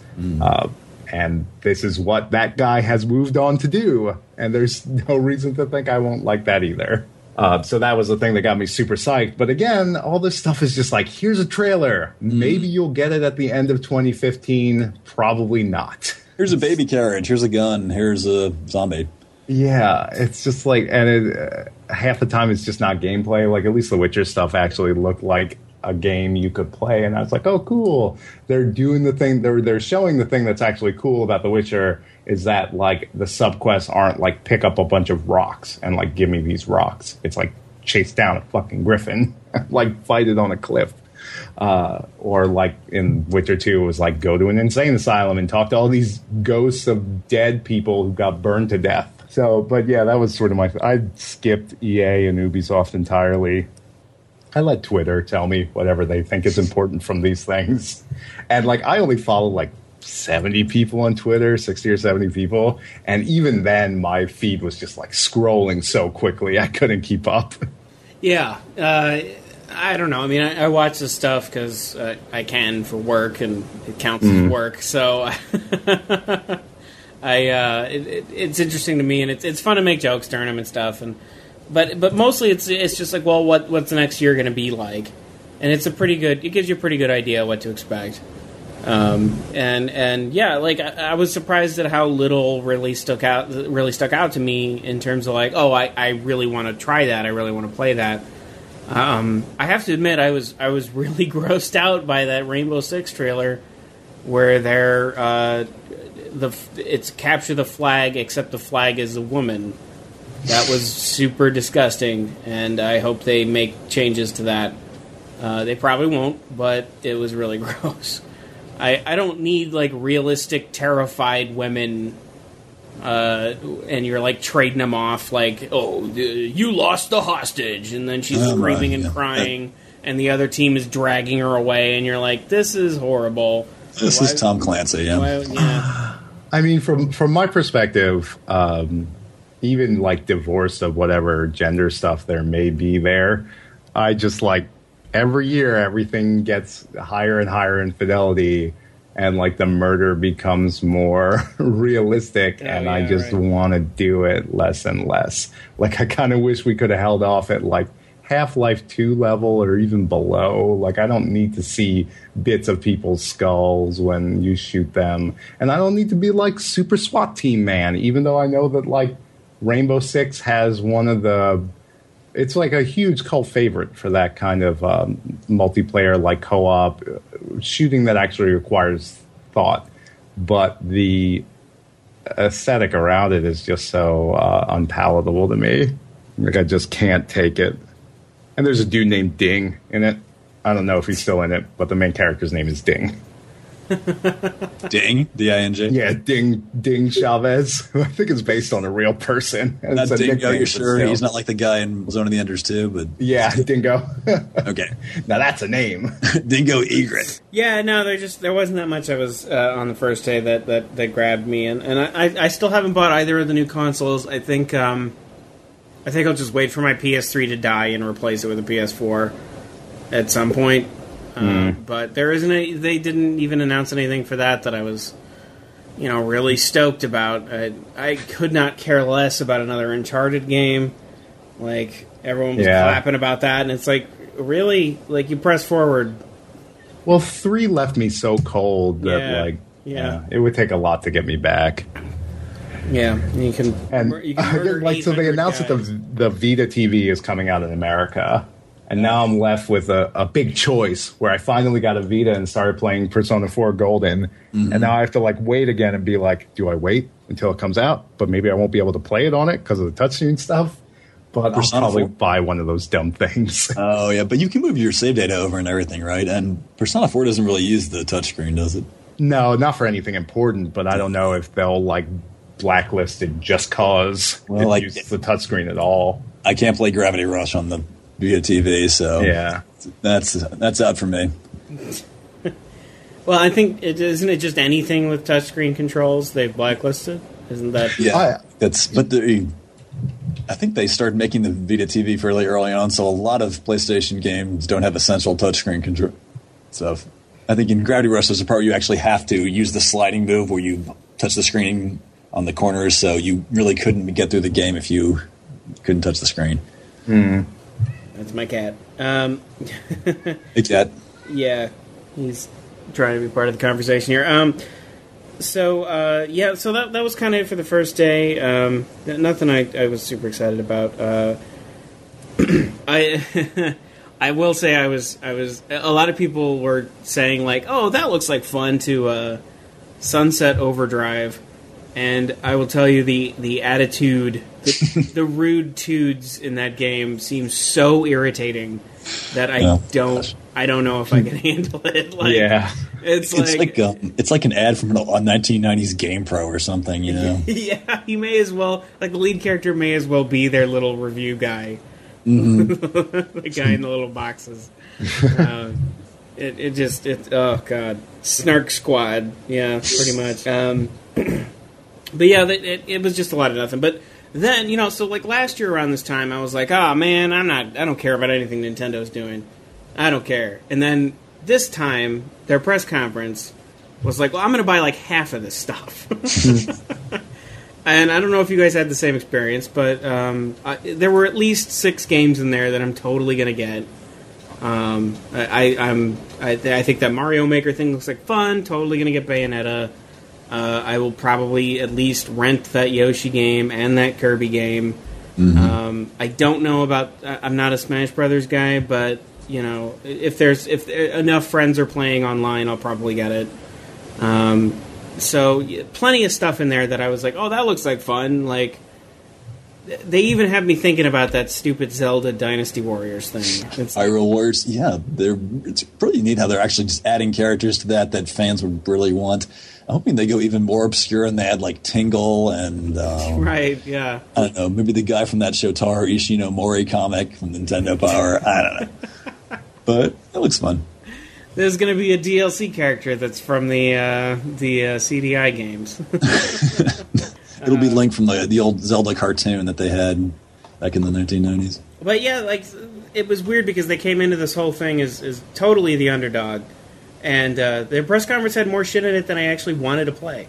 And I was like, oh, that looks like fun. I will try that. And that was at least my experience. It seemed like a lot of people felt that way, but I don't know about how did you guys feel about that? Well, Dan, go ahead. No, go ahead, Todd.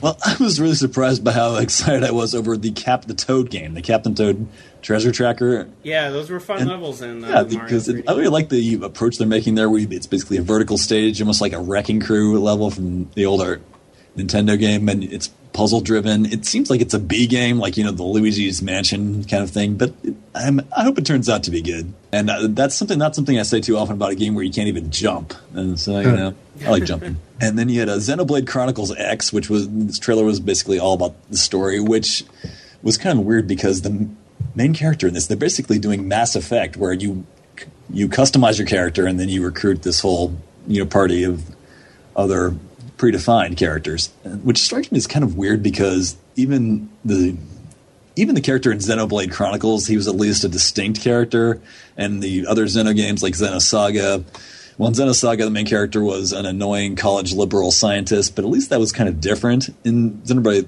in Chronicles X, it seems like they're just going the Skyrim route where your character is something that you create and the responses are all from a menu.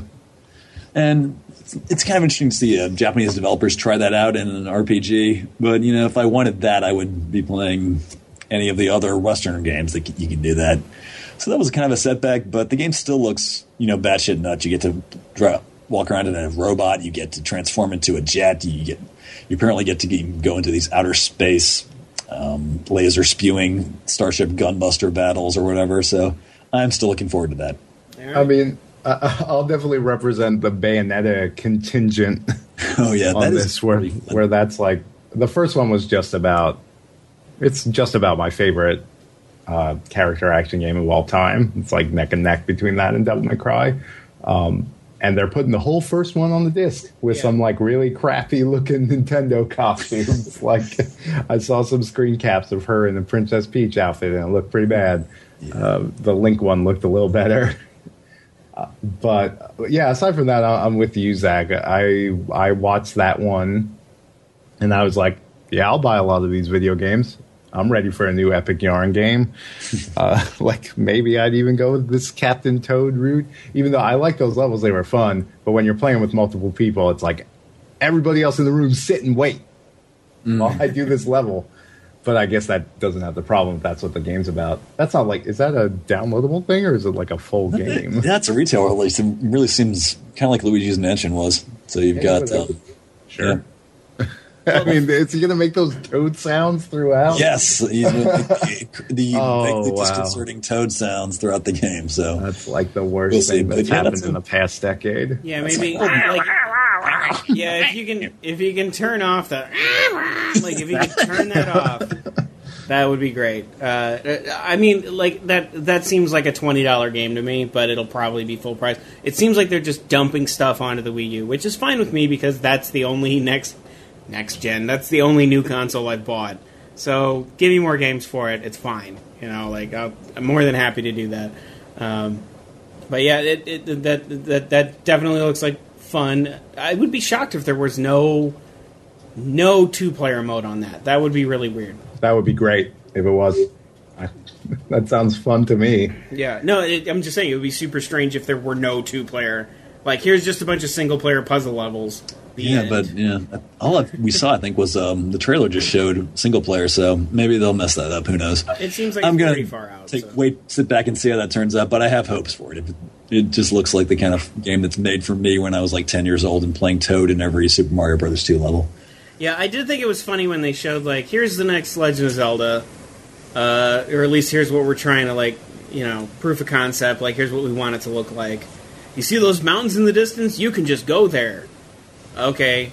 So you mean Why? like every other game with a big map, like big open world, since for the last 10 years, you can just go to those mountains. Like, that's not new. I mean, I think I understand Nintendo pretty much operates like 7 or 8 years in the past, but that game that did look like fun. I like the way it looked. I'll totally get it. But if that's their open world Zelda, it's like they kind of already did that. Like if they're basically just copying the structure from Link Between Worlds, that would be fine because I really like the way that game played, where you could rent items and just go to the dungeons in whatever order you wanted.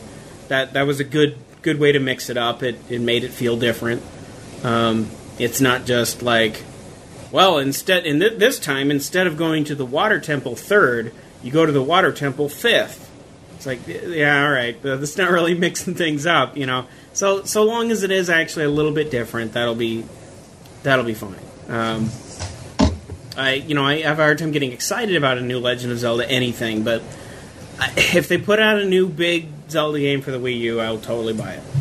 I'm definitely there. I mean, I feel like I do this with most Dynasty Warriors games that come out, but I'm like willing to give Hyrule Warriors the benefit of the doubt until it disappoints me, which it almost assuredly will. Yeah. But at least I'll be playing Link at the time. Yeah, there's no way that's not going to be like, you get 3 levels in, you're like, all right, I'm done. Yeah, like, I'm going to play it and be like, all right, it's fun enough to hit the Y button and slash guys with swords. Mm-hmm. Yeah, and then you're right, like 3 levels in and be like, oh, but I'm still playing this game, aren't I? There's no escape now, I'm trapped.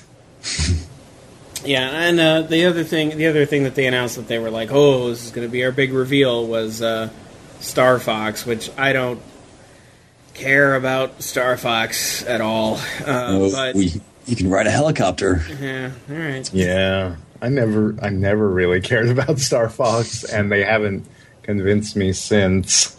Yeah, nothing about that is exciting, but if it looks fun and neat, if they, when we get more footage of it or some trailers, or at this point, apparently it's just like a proof of gameplay concept. Like, it's not even really a game there.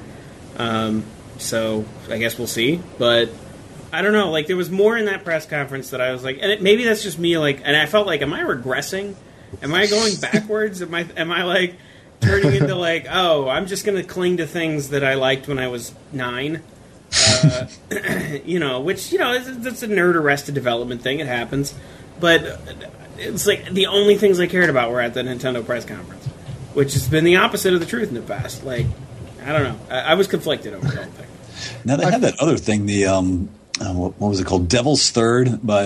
yeah, sure. Itagaki. Yeah, they didn't even show that during the general presentation, which kind of goes to show how much they value it. I guess. I think it's because it looks terrible, but that's so weird. Maybe that's just me. Well, it's like if they want to become a home for wayward character action games, more power to them. And I love the original Ninja Gaiden. That's like one of the best.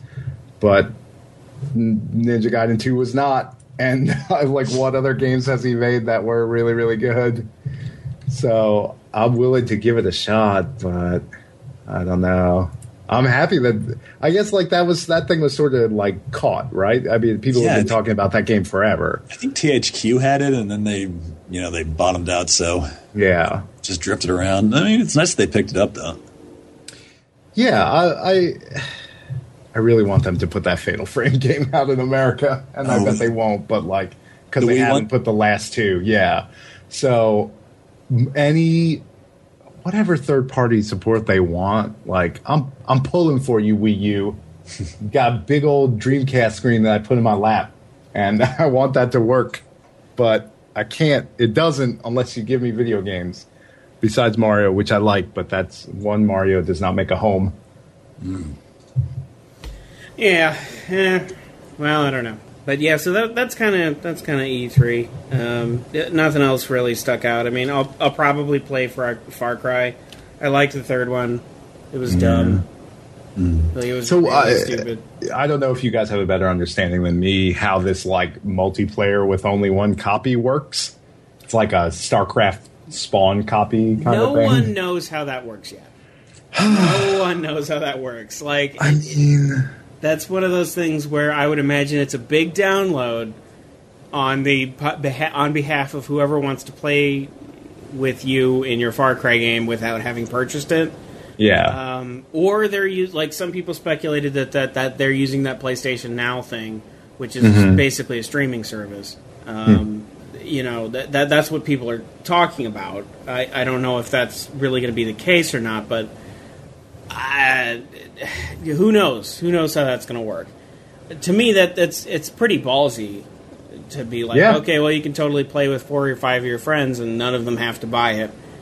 Okay. Can they see the whole campaign without buying the game? All right. I guess for me, it remains to be seen whether my love of co-op overrides my like mild distaste for elephant murder. Well, but the elephant looked pretty indestructible. Like he can fight back. That elephant did take a gigantic explosion right to the face and was fine. Just like any real elephant, and he was fine. So, you know, the animals in Far Cry 3 fucked you up constantly. So, so long as they're the ones doing the fucking up, I'm okay with it. I remember those Komodo dragons scuttling out of the grass. Yeah. You just run. I mean, at least it seems like this time with Far Cry, they're like, okay, guys, we know we're not smart, and we're not even going to try. So like that makes their like distasteful imagery at least more palatable. Yeah, the third one was so dumb, though. Like, they were never like, this is serious, guys. No, they were. I mean, that's the thing, is that the dude who wrote that, who also wrote Child of Light, which is weird, was like, this is my grand satire on why open world games are dumb. And it's like, really? Because it's identical to why open world games are dumb. So, good satire. It all felt so stupid to me that I just... No, yeah, he's like, nobody got it, man. There's all these interviews with him. Well, that's interesting to know. This is my grand satire. Yeah, well, wait, were we supposed to be taking this seriously? I didn't think so. Anyway, so... Well, I think that about wraps up the E3 stuff. We should get to our Twitter questions here. And there are plenty of them.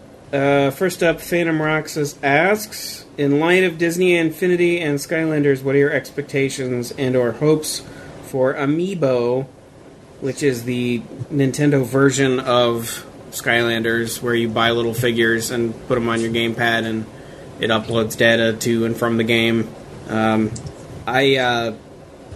I don't know, my attitude towards that is like the odds that they're going to stay away from the business model where you have to buy the little action figure to get the character. That's not going to last. That's not going to last more than 2 minutes. They're going to be like, "No, we're not doing it that way," and then, okay, we're doing it that way. Like, how are they going to stay away from that? There's so much money to be made. Right. And I'm kind of hoping it becomes the huge thing in the holiday season, like the Nintendo 64 was back in 1986. You have kids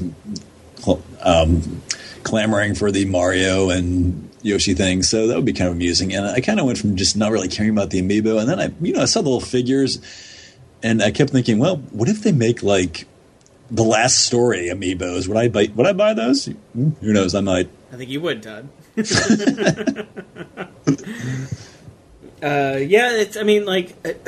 If that's the business model, I'm less interested in, like, my fear is that, I guess it's not really a fear. It's more like, well, I'll be skeptical if it's like, hey, Mario Kart 9.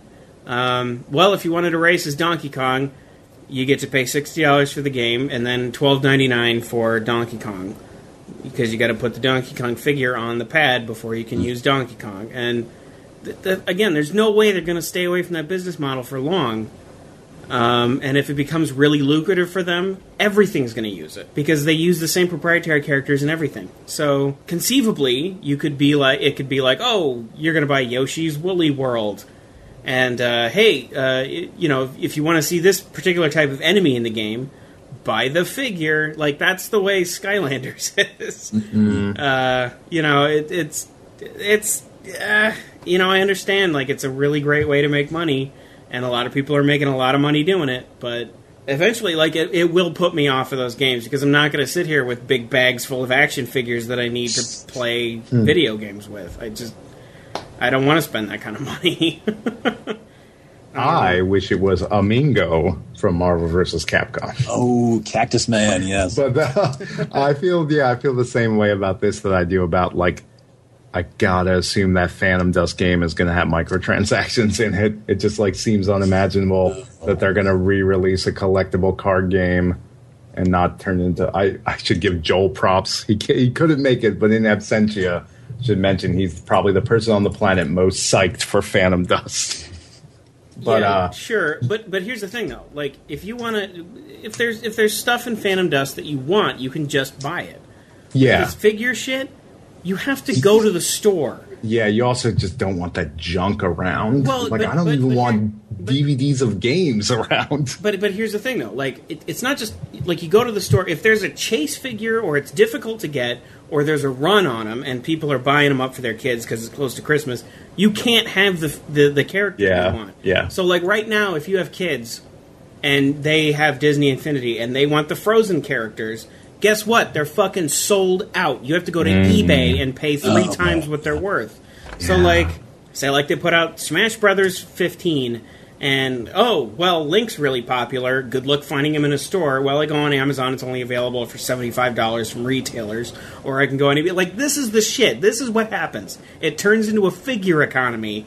It totally changes everything. And that's totally what happens with Skylanders, and is what has happened with Disney Infinity, and it's only going to get worse. Like, they love doing that shit. Like, to the point where, like, go to Toy Fair, you can get exclusive versions of characters. And it's highly lucrative. Like, Activision quietly pulls in billions of dollars from Skylanders. Yeah, I'm just never gonna do that. I didn't even know that this was like a Beanie Babies style market. Totally. If I can order a Kirby figure on Amazon, sure, maybe I'll just have the one. But I'm not gonna wake up at 4 a.m. and go to Toys R Us. Yeah, right. You regress. Yeah, it's like I wanted to say I'm an adult, but who am I fooling? Are any of us? No. All right. Yeah, that whole economy, and the people who were like, oh no, the Smash Brothers guys, they're just like CPU characters. You're just leveling up assist characters, and you don't have to buy the character to get into the game. I'm like, guys, do you know anything about the economy behind this? Like, this is a business model that they're just not fully rolling out yet. It's totally going to go there. Like, maybe it won't, and that would be great. But I feel like the people defending the amiibo thing as a totally benign thing that you don't have to do don't know anything about how lucrative the action figure to the toys to life business model is, which is what it's called. Well, you should save all their tweets so you can show them to them, and by next Christmas, and then Like all the Republicans talking about Bergdahl. Right. I have better things to do than that. I'm just saying.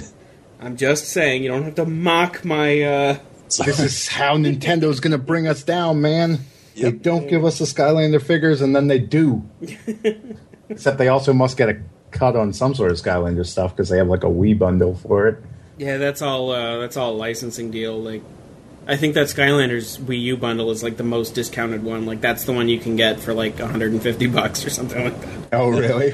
Yeah. If I didn't have a Wii U, I'd try some Skylanders. Yeah. Oh, really? I'm waiting for them to put that Mario 3D World in as a pack-in powered by a Wii U because that seems like the seller for it. That's the one worth buying.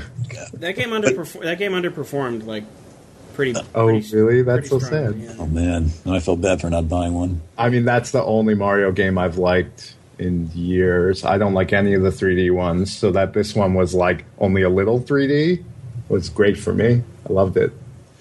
Now, do Microsoft or Sony have any stake in... They don't have any stake in Disney Infinity or Skylanders, do they? Well, Sony's got a timed exclusives on Disney Infinity. Right. So basically they already have theirs, or do you think they do something entirely different if this Amiibo thing really takes off? Well, yeah. Okay, but Nintendo... Nathan Drake figure.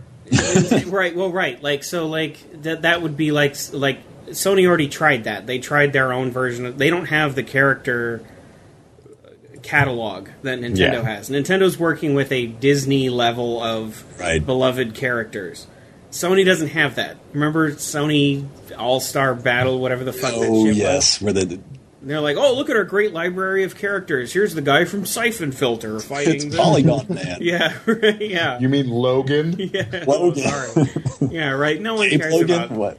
He just hits him with a taser and then holds the trigger down until they light on fire. Yeah, they could have made that so insane, but they didn't have anybody from Toshinden. It was terrible. Yeah, right. And so, and then what does Microsoft do? Like, well, we got Blinks the Time Sweeper, Voodoo Vince, and Master Chief. Well, they could do little Halo things like Warhammer figures or whatever, and that might have some. But I don't know. Yeah, they sold all those rights already. Like those figure rights have already been sold off. So it doesn't make any sense for Sony or Microsoft to do this. It totally makes sense for Nintendo to do it because they control all these characters that generations of children and adults love. Anyway, moving on. Land of Fusion asks, should I be more excited about the Phantom Dust remake, or is owning the original version with the DLC enough? Well, now, Joel would probably know this. I've watched him play that game a couple times. I don't know anything about it. Now, I always get it confused with Phantom Crash. Oh, yeah. Wow, you remember Phantom Crash, but the original... I watched him play that game, too. There's no way you can still play the original online, can you? I mean, there isn't some... It's not like Phantasy Star Online where they set up their own servers or anything. So, yeah, that's one good reason to look forward to the remake. Maybe they'll do a Bayonetta and put the original in with the new Phantom Dust. So maybe it's like Halo. They'll, you can push select and toggle back and forth. All right. But, yeah, so you should be excited if you like the original Phantom Dust. Okay. Zinky asks if you could drop any piece of video game hardware from the top of a 10-story building, which would you choose? Original Game Boy. Because it would live. It might. They have that Desert Storm Game Boy at the Nintendo store that was basically caught in a bomb explosion, and it still works. It still plays Tetris. So I would like to see how one would fare after you dropped off a building. I mean, I've dropped Game Boys down a set of stone steps and been like, that's fine. Just picked it up and put it back in my pocket. Those things will live through anything. I don't know why we got to be so mean to hardware. Don't you? Is it the natural thing just to be like 3DO, Jaguar, something like that? An N-Gage, perhaps. You could recreate that old Sega commercial where they were trying to promote Knights, and they threw a PlayStation off the building, and they were like, oh, your PlayStation can't fly like Knights can. And Snap. It was pathetic. It can perform at market, though, unlike the Sega Saturn. Oh, goodness. I love you, Saturn. I wish you didn't die. Yeah. I love Die Hard Arcade. I don't know why Sega's marketing was so awful in the 90s. Oh, it was Fuck very... everyone else. Sega. Fuck you, Sega. Yeah. Like that. It was all very confrontational. Yeah. When they could back it up, it kind of worked, though. But then during, the late half of the 90s, they had people skeet shooting the Nintendo 64, and... Yeah. All right. Not sure what this question means, but maybe you guys can answer it. Vidit1990 asks, does Phoenix Wright getting a graphical facelift mean they're making money off of a visual novel series again at Capcom? Well, maybe he's talking about the Portopia murder investigations, widely regarded as one of the first visual novels put out by Capcom for the Nintendo. Maybe he means in America, because there was so much question of whether Phoenix Wright 5 was even coming out here. Yeah, but they can't really be making too much money if they're not releasing the compilation as more than a digital title. So, yeah, and they're relying on Nintendo to release Layton versus Phoenix Wright, which has a release date now, so I'm kind of relieved about that. So I don't think Capcom's really doing too well. But, if for visual novels in general, going back to Danganronpa, if that can come out here so quickly, there's definitely potential there. Yeah, I mean, I hope so. I really like Phoenix Wright. Maybe it's my dream of getting Miles Edgeworth's Investigations 2. Yes. Well, there's a fan translation for that now, and it's... Oh, really? Well, then, seems like they did an okay job on it, too. Cool. Yeah, then I don't need you, Capcom. Get out my face. But the first Miles Edgeworth's Investigations is like one of my favorite Phoenix Wrights, so... the second never came out here, I was like, oh, I guess this is another case of the things I like, nobody else does. So it's coming out here. It's download only. Yeah, the collection of the first 3 games. Cool. It's up-resed or something like that. Yeah, it looks a little bit better, I guess. But it's Phoenix Wright, so kind of. Yeah, I mean, it's only going to look as good as it. That's so weird because those are all like Game Boy Advance games that they already re-put out on the DS. Yeah. They were like ahead of the curve for re-releases with very little added content. Well, maybe they'll do a 2 set of the Miles Edgeworth Investigations, and then they'll translate the second one. Yeah, now a whole new generation can experience the disappointment of like doing that awesome case at the end of the first Phoenix Wright with all the touchscreen stuff, and then going to Phoenix Wright 2 and being like, oh, this is just the same game. There's nothing new about this at all. Back to the Game Boy Advance, yeah. Yeah. All right. Let's see here. XB Saint asks, is there any chance Sony won't mess up their handling of the PlayStation TV, or will it wind up as dead as the Vita? Oh, loaded question. Whoa, zinger. Is the Vita really doing that? Well, it had more games on the floor than they actually Sony showed. Like, they had that Freedom Wars thing that looks kind of neat. And, I've come to... even if the Vita craps out, I've made my peace. I bought it for Gravity Rush 2. I bought it for Gravity Rush. I kept it for Gravity Rush. And I'm keeping it for Gravity Rush and Gravity Rush 2. So if I never get anything else, it's a Vita. So that's not really his question, though. So let's see. I mean, how do you mess that up? Like, it seems like it's $99. It's totally an afterthought. It's like, well, here you go. If you want it, here you go. Like, it doesn't seem like that's going to be a boondoggle for them, no matter what they do. It seemed kind of weird. That one thing. Sorry, didn't mean to interrupt you. It was, at the most, it's like the Game Boy camera. I don't see that impacting their bottom line very much either way. I'm sure they have a ton of them sitting around in storage somewhere. They just have to add, English to it. Right. Yeah, just give it a firmware update. Yeah. I mean, I don't perceive companies as actually sending things out to die. Like, that doesn't seem like a really sound business model. No, but I hope it works, because not having an HDMI out on that thing is really frustrating, because, like, Persona is an 80-hour RPG. Oh, yeah. Although, I have to admit, if I didn't have a Vita, I'd probably go for the system over the TV thing, even if it were cheaper, just because I like having a handheld there. It feels more like a toy, I guess. I'm regressing. No, I agree. In my old age, like, some of my best experiences of this generation have been on the 3DS. Like Fire Emblem and games like that. 2 Etrian Odyssey games that were both fantastic. Phoenix Wright. And then on the Vita, too, like Danganronpa, which is a port, but we never got it, so whatever. Like Persona 4, Dragon's Crown, which you can play on PS3, but it's there. I guess you can't say there's a lot of good games. I think there's sufficient good games. And there is something different about a handheld and, like, sitting in bed and having that thing in your lap. Like, it's a different experience, and I live in New York City, so, like, I'm on the train, and I maybe have more access to, or I have more reason to use a portable system than some people. But I don't really make the distinction. How often do you see people playing Vitas on the train? Because I remember I don't think I ever have. I would see more people playing PSPs on the train than PSPs. But the Vita does not really have. I haven't seen anybody playing it on the subway or the train. I don't think well, first off, I've never played a Vita on the train, so I'm part of the statistic. But, I don't think I've ever seen anyone. I see plenty of 3DSs and tons of PSPs, which people just use video players. Yeah, I see 3DSs all the time. Like, my wife is getting street passes in Animal Crossing from, like, the guy sitting across to her with an Animal Crossing 3DS. One weird thing for the Vita is that Final Fantasy Type 0, it seemed like for about an hour they announced it for the Vita in North America, but now it's only for the PlayStation, was it PlayStation 4 and the Xbox One?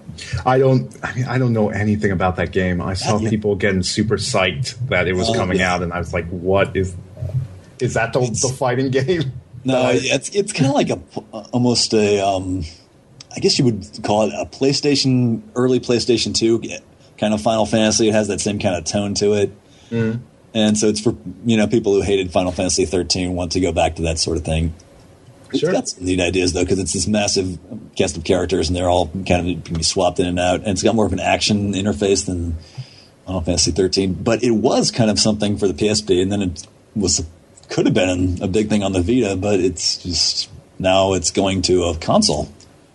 Yeah, that was one of the weirder announcements of E3, I thought. Yeah, I mean, I guess they're expecting that there's going to be more PS4s and Xbox Ones out there eventually than there will ever be Vita, and maybe that's informing their decision. I don't know.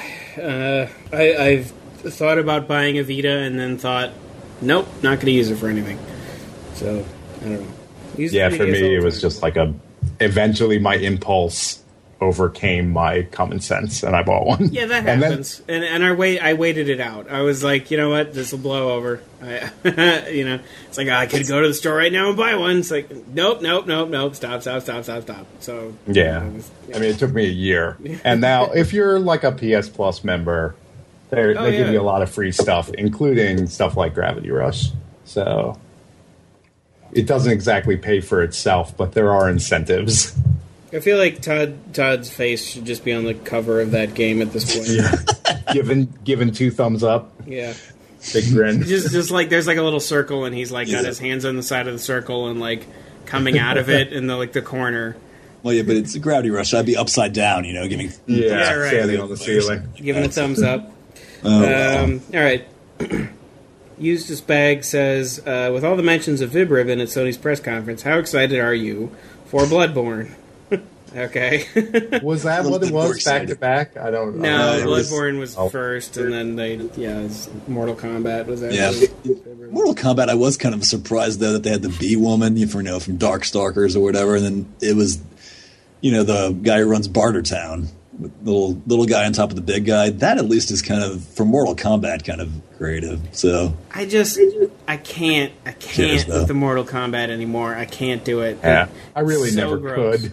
It's so gross. Like, I played through Injustice just to laugh at it, and by the end I was so exhausted with it that I think, even thinking about Mortal Kombat at this point is no. I've had enough gross shit from that developer that I just don't need it anymore. It's out of my life. But I'm a little more interested in Bloodborne than maybe, I guess, kind of than I was in Dark Souls, just because the setting looks a little different. Like there's more stuff to decay and lie in ruin, and I guess find and pick up.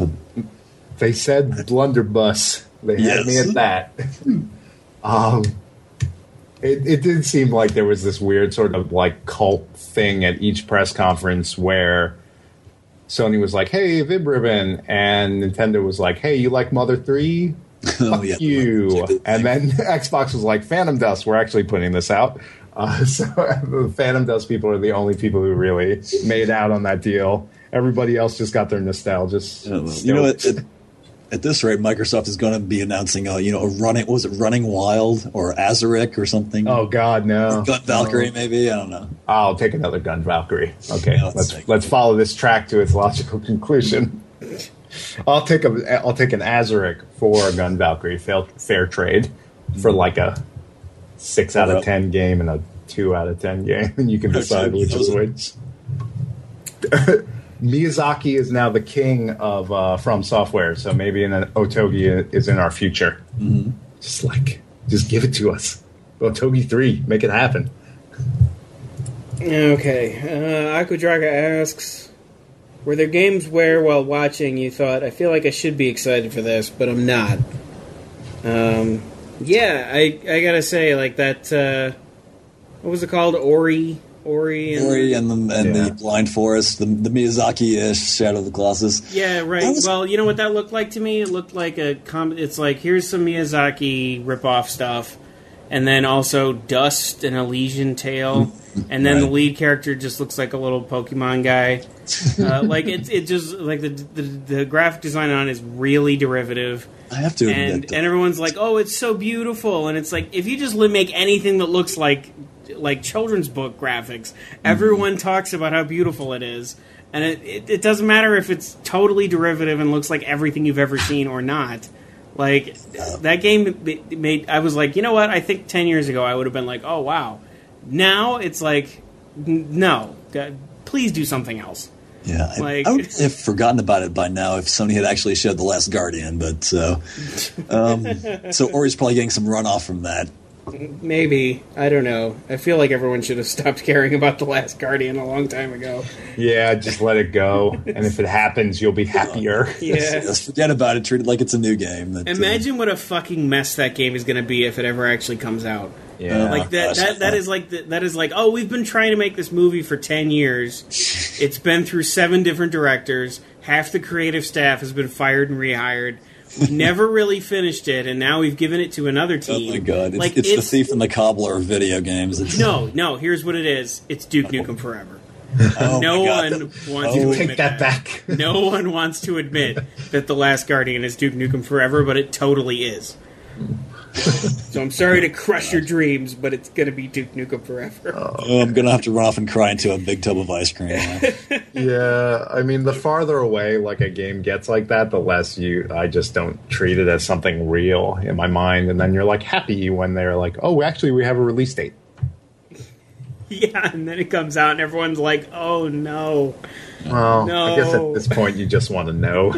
Yeah, sure, you just want to know for sure, right. You know, there was one, that game Cuphead, the one that looks like an old Fleischer Brothers cartoon. Yeah, everybody went crazy about that. Yeah, it looks great, although I didn't know. I said about playing it, though, so it was kind of one of those things where it's just how it looks. So it wasn't, when I actually stepped back and thought about it, I guess I wasn't as excited as I initially was when I was like, oh my god, it's it's Uber, I used to say his name, Uberworks, or whatever. Yeah, right. Yeah, it's his style, totally. It looks neat. It'll be cool if it's more than just a neat looking game. But yeah. Let's see here. Cutest game. Wayno1 asks.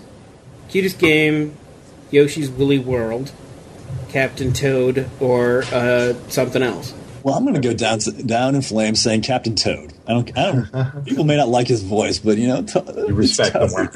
Yes. I'm very excited for Captain Toad. I didn't. I don't know. But yeah, Captain Toad. Is it Bayonetta 2? The haircut? How adorable. It's sporty. No, I mean, I don't know. Yoshi or Kirby's Epic Yarn was super cute. So there's no reason to believe that Yoshi's won't be. Oh, yeah, they're making a new canvas curse. Rainbow curse, yeah.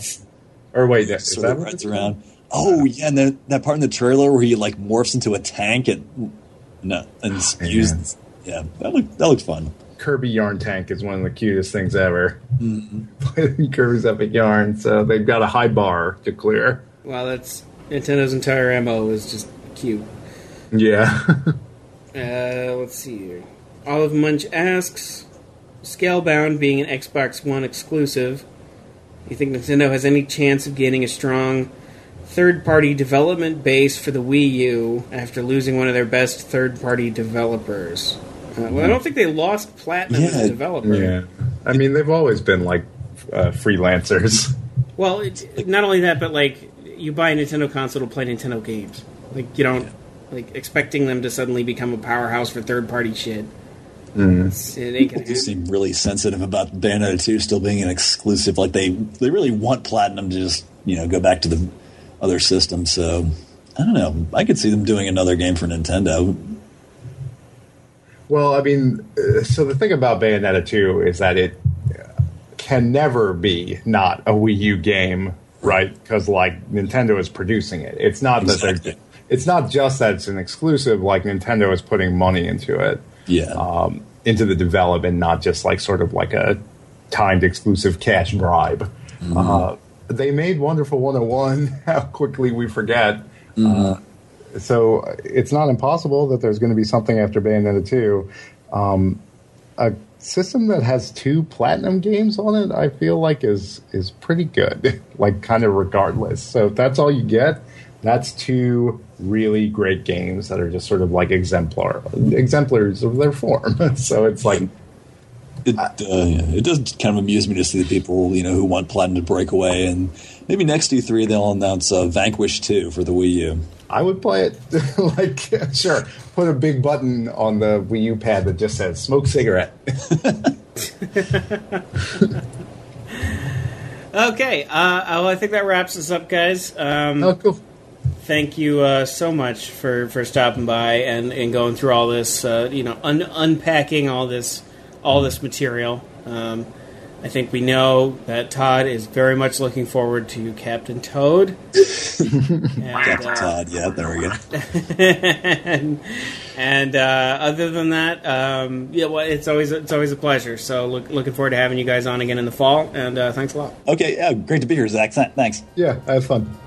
Okay, that's our show. Big thanks to Todd and Dave for stopping by. The theme song is Bucharest. It's by the band The New Division. You can check them out at newdivisionmusic.com. Don't forget, subscribe to us on iTunes. Leave us a rating or review. We'd really appreciate it. And we'll see you all next week.